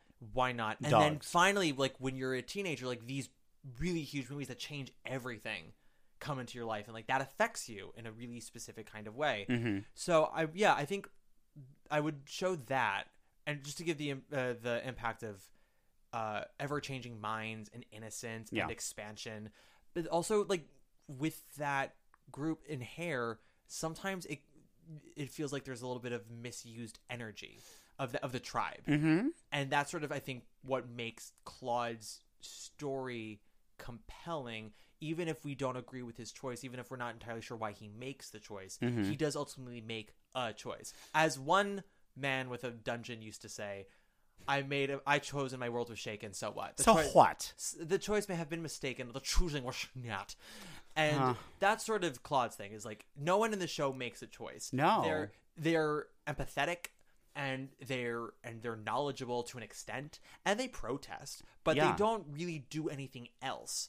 And something that's always sort of nagging Claude, it's why we're the only, he's the only one we get like flashbacks of from his family, of just the constant reminder of, what are you even doing? Like, sure, you're against this, but like, what are you for? And what are you going to do to change anything? Yeah. And ultimately, his answer is to go to war. It may not be the right answer, but it is an answer. And I think that's something to remind the cast of, like, these are a bunch of people who have all the feelings and all the right thoughts, but have absolutely no idea what to do with any of it. Yes, absolutely. Absolutely. It's just, that's why I said he feels like an outsider looking in and trying to figure out how to become this. Especially, you know, like Rodgers and Hammerstein wrote, you've got to be carefully taught, right? And so you behave how your parents, etc., teach you. And so Claude was probably brought up to, like, you respect the president, you respect America, America first, whatever that was at that time. And so, yes, you will go to fight for your country just like your dad did in World War II, or, you know, 100%. That is a fascinating dichotomy to sort of unravel, especially in a 2-hour musical review.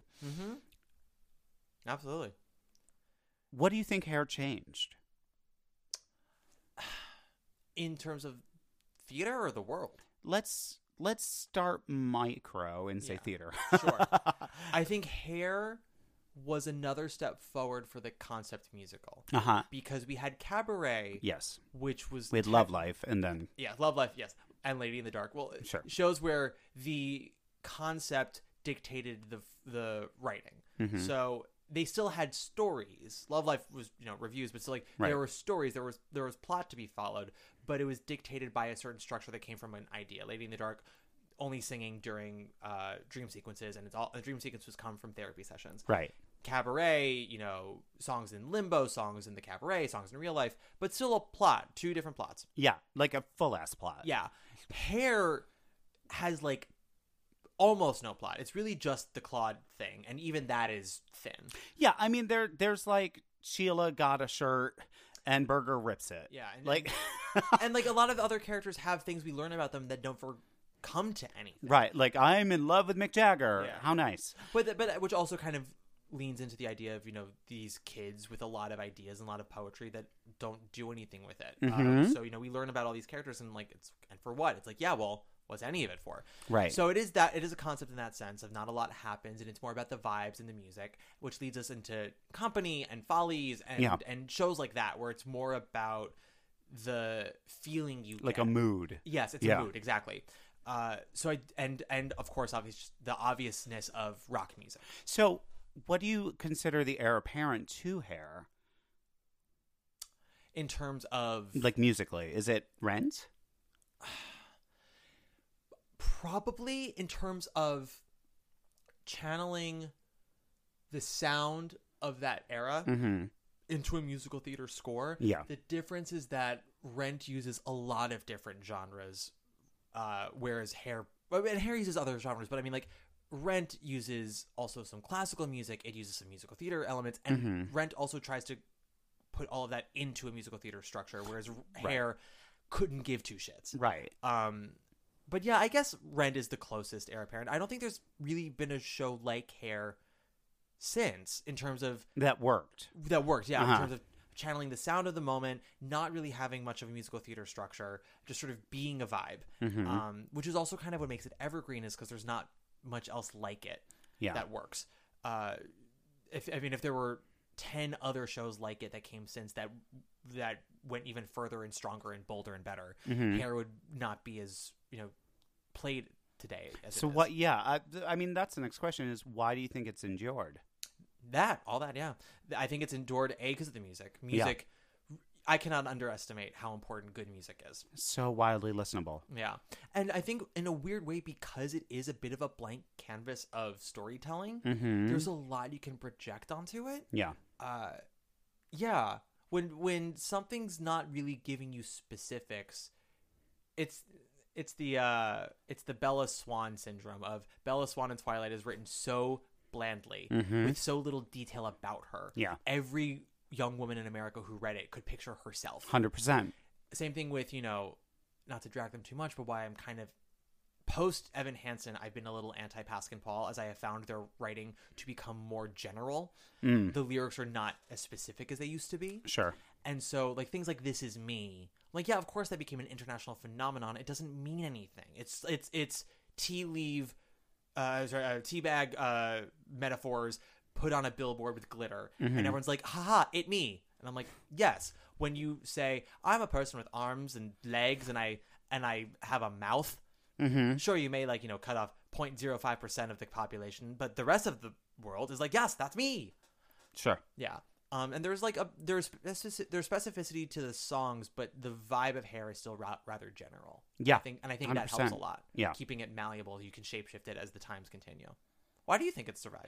I think that Cast album, and it having so many hit songs fly out from it, really kept it in the zeitgeist. And also the nude scene, for how brief it was, whatever, kept people talking about it, because we knew Hair probably as the nude musical, even though it was fleeting, right? Yeah. That's one of the first things we ever heard about when we talked about musicals with anybody. Well, oh, what's this musical Hair? Oh, there was a nude scene, right? And so because that was the first of its kind in that way, it is and sort of the mythos built around it. That's, I think, what has really kept it afloat. But that Cast album, being as good as it is truly what keeps people coming back to it and returning to the well. You're actually really right about the nude scene, because that's always been something that's stuck with it. There's an episode of Cheers where Woody Harrelson's character is doing a production of Hair, and because he's an aspiring actor now, and he doesn't know really anything about it. And Kirstie Alley's like, "Oh, are you nervous about the nude scene?" He's like, "Yeah, sure. Stop, pulling my chain." She's like, "No, I did Hair in college. There's a nude scene." Yeah. And Woody freaks out. He looks at the script and he sees that it's there. He's like, "Oh God!" And then everybody's all up in arms, like, Kirstie Alley, you went nude in college? She was like, "I don't know. I was in Hair. It's fine." And yeah. So that's something that's always attached to it for sure. What was so interesting is there's a lot of other shows that had even more nudity than Hair. Yes. That never really, I don't know, we don't really apply it to those shows. I literally just covered Love, Valor, Compassion, and I know at the time the male nudity in it was a big thing about it. Sure. But when we talk about that show now, it's not something that's at the forefront of people's minds. No, because that barrier had been broken. Yeah. You know what I mean? That hymen was broken. The hymen was broken, darling. But yeah, I think because Hair wasn't the first show to have nudity on stage, but I think it was the first show to have male nudity. Maybe? Yes. And definitely en masse. And in a musical. Yes. In a musical. Yeah. That's the biggest thing. I remember maybe a decade ago now, I was in London and I saw a musical version of Mrs. Henderson Presents. Did you see that film? I saw the film. Yeah. Which is all about nudity. Yeah. And on stage specifically. And I didn't know that going in. Yeah. I had not seen the film. And it was a fine musical. Tracy Bennett, sure. Sure. But I was like, okay. What ground are you breaking? None. Yeah. I mean, if it's a part of the story, if it works, then it works. But there's so little I find that's shocking anymore. So I'm more keep me invested in what's going on Right. stage. Don't worry about shocking me. I'll find something shocking because of how it relates to the plot, But or the character. Every review mentioned the nude scene, and they mentioned Tama Horgan. They rarely talked about the cast. Rarely, yeah. And if they did, they talked about it as a mass. I mean, that happens a lot with these shows where it's ensemble based and the show itself is so groundbreaking in what it's doing. So, like, if you read the original reviews of West Side Story that are rather complimentary, no one really talks about the actors all that much. Right. It's sort of like, yeah, like so-and-so was pretty good. Jerome Robbins did this. Yes. Cheetah gets a couple of mentions, but it's mostly for her dancing. Carol Lawrence is, given a mention as like one of the better singers in the cast, but still not great. Everyone's just like, it's not about the actors. It's about what the team has done. Right. And that's definitely the vibe with Hair as well. Because it's not a star vehicle or a star-driven vehicle. Yeah. And it was like truly a bunch of noobs. Yeah. Some of whom went on to great success, some of whom never did. Truly, like Merrily, right? Oh, yeah. But like, I'm trying to think of like another fully ensemble musical where there's not a lead per se. But Hair is like, it's we can talk about it and have at great length, but like the average person isn't like, oh God, Melba Moore, am I right? Yeah. It's just the tribe of the American Tribal Love Rock musical. Yeah. I will say with the revival, and I kind of think that points to how our Broadway fandom culture has changed. When I know when the revival came out, it definitely became about like picking out tribe members that people liked. I remember that was not like Will Swenson definitely like launched from that.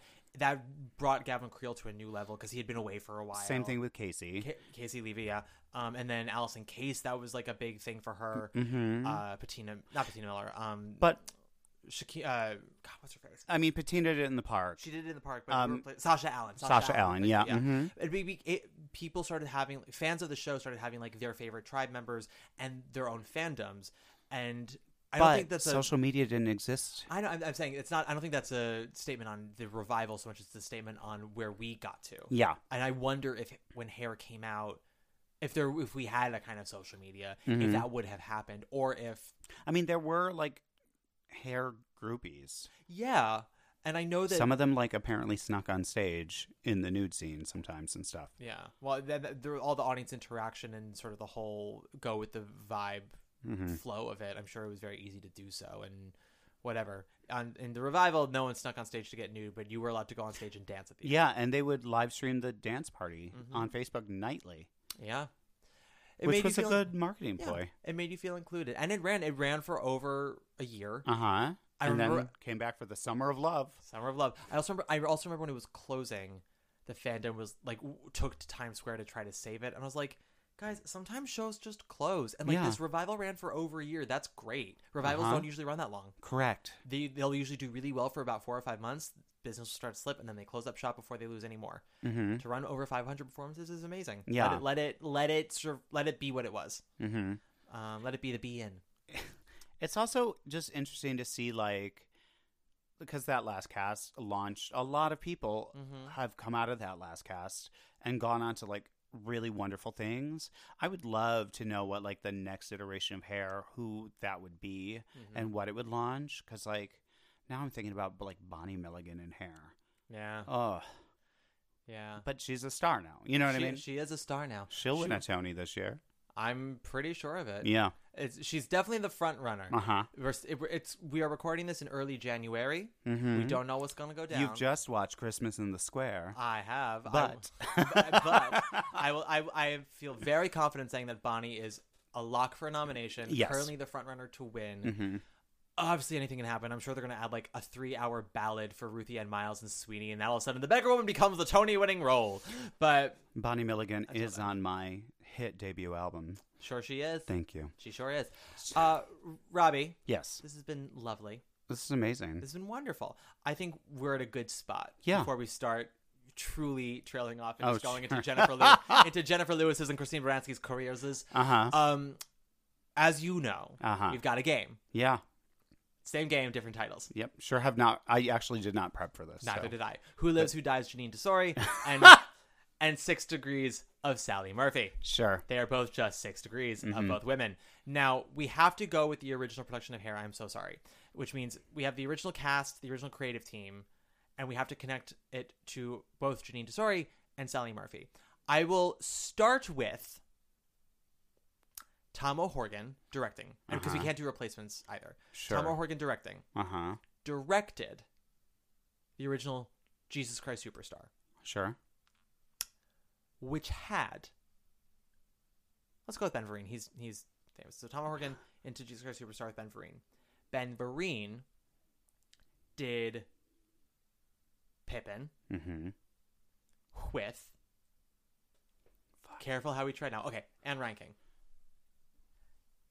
She was in the ensemble of Pippin. So that's 3.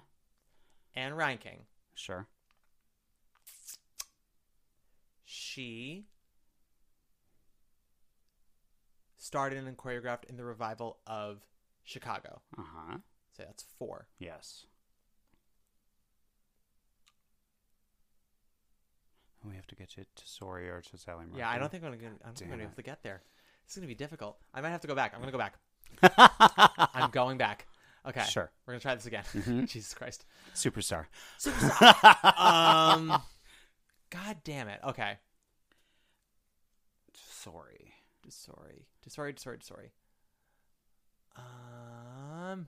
Or Sally. Right. Yeah. But Tesori's the easier one. Sure. Because there's so many musicals. Yeah. And Ben Vereen's been in so many things. Or like, no, because I can't be like, Shelley Plimpton gave birth to Martha. Okay. Actually, no. You know what? I've got a deep dive. Go. This is gonna get me to Sally. Okay. Oh, you've never been to Sally, but you've been to you. Yes. Galt McDermott is the composer of Hair. Yes. He also composed Two Gentlemen of Verona. Yes. Stockard Channing is in the original cast of Two Gentlemen of Verona. Wow. It's one of those random things that I just know. Stockard Channing was in the revival of Pal Joey. Yes. Directed by Joe Mantello. Who directed the off-Broadway production of Man of No Importance with Sally Murphy. There we go. Bada bing, bada boom. That's 6 Degrees of Sally Murphy. That's beautiful. Thank you. Janine Tesori, though. I don't know. Shit. Yeah, this is going to be hard. And not in a good way. Not in a way that Gavin Creel can be here right now. Listener, he's sweating a little. Just a dewy. little. Just a little bit.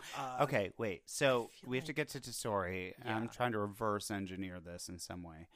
Yeah. I'm trying to think about... Okay, maybe... Who is in that 12th Night that Tesori wrote the... Who is in it? Yeah. Movie stars Paul Rudd, Helen Hunt, Philip Bosco, I believe. Kira Sedgwick. Ooh, okay, wait, hold on. I think we can get something. What? What you got? Hair. Yes. Fuck, what's her name?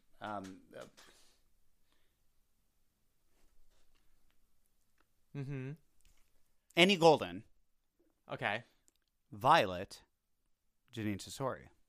But Annie Golden didn't do the original production of Hair. Fuck. No, but she did the film. She did do the film. Well, so can we do... Or what's another... How do we get to Annie Golden? Now I'm trying to get to... Great question. Okay. Is there a Michael Bennett connection to Hair in any way? That's where I'm kind of coming at. Great question. I don't think so.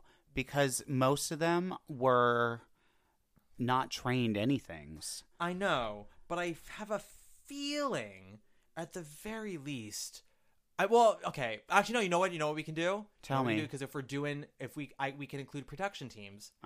The original production of Hair. Yes. Had a set design by Robin Wagner. Yes. One of his earliest set designs. He designed Chorus Line and Dreamgirls. Yes. But we're going to go with Dreamgirls. Okay. Designed Dreamgirls. Yes. Starring Cheryl Lee Ralph. Sure. Who was in Thoroughly Modern Millie, written by Janine Tesori. Oh. Bam! Wow. You did it, Joe. We did it, Joe. No, you did it. I'm nobody. No, that's amazing. I am so proud of myself. That was really hard. Yes. Gavin just left. That was really hard. Bye, anyway. Gav. Bye, Gav. Do you know that his home is called Hackle House? No. Yeah. He heckles people? No, Hackle. Well, Hackle. Why Hackle? Cornelius. Oh, because he bought it with his Hello Dolly money? Yep. That'll do it. There's like a shingle hanging outside of it that says Hackle House. Like an upstate home? Yeah, he lives next door to Patty Murin and Colin Donnell. That'll do it.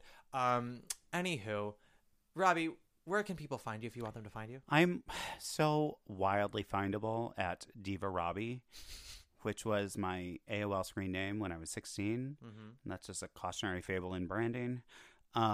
Choose wisely, kids. Gypsy, a musical cautionary fable. Because it can stick. Yes. I'm findable. I'm very streamable on the Spotifys for my semi-hit album, Songs from Inside My Locker, live at Fine Signs 54 Below. Songs from Inside My Locker. Yeah, it's a good.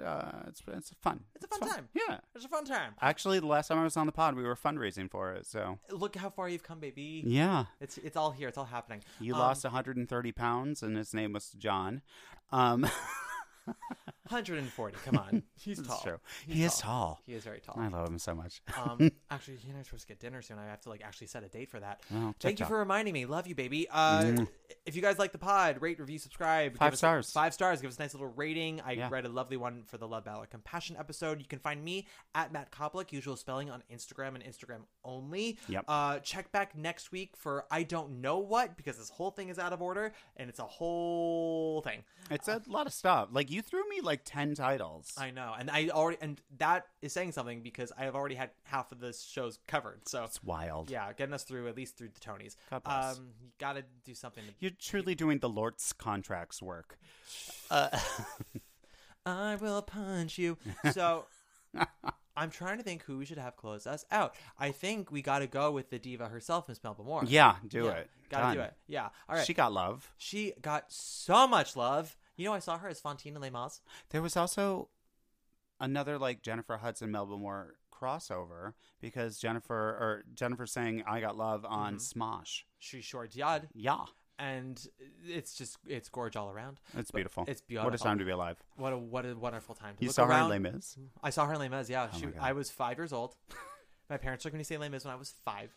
They said, "What about this nap?" I was awake the entire time. But I remember seeing Melba. It was a time. But yeah. So anyway, join us back next week, guys, for God knows what. And until then, enjoy Miss Moore if you're nasty. Take us away, Melbs. Bye. Bye.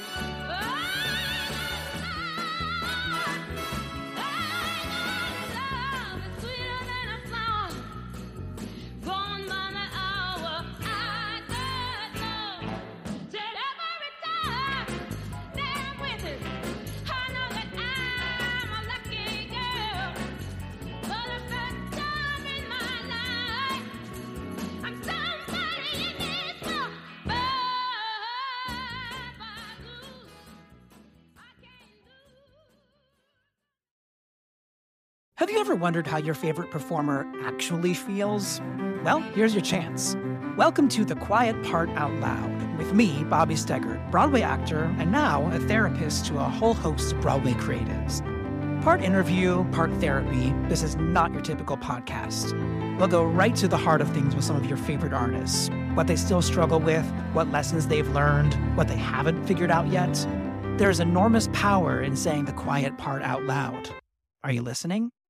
Hey, it's Leslie Odom Jr. here on the Broadway Podcast Network to tell you about the Rise Theater Directory, a program of Maestra Music. Rise is a national online resource designed to connect and empower backstage and administrative and creative theater professionals from underrepresented backgrounds. If you work or aspire to work in the theater community, this can help you find your next project. And if you hire theater professionals, search the Rise Theater Directory to find your next team. Create your profile now and get more information by visiting risetheater.org. That's theater with an RERISETHEATRE.org, because only together we rise.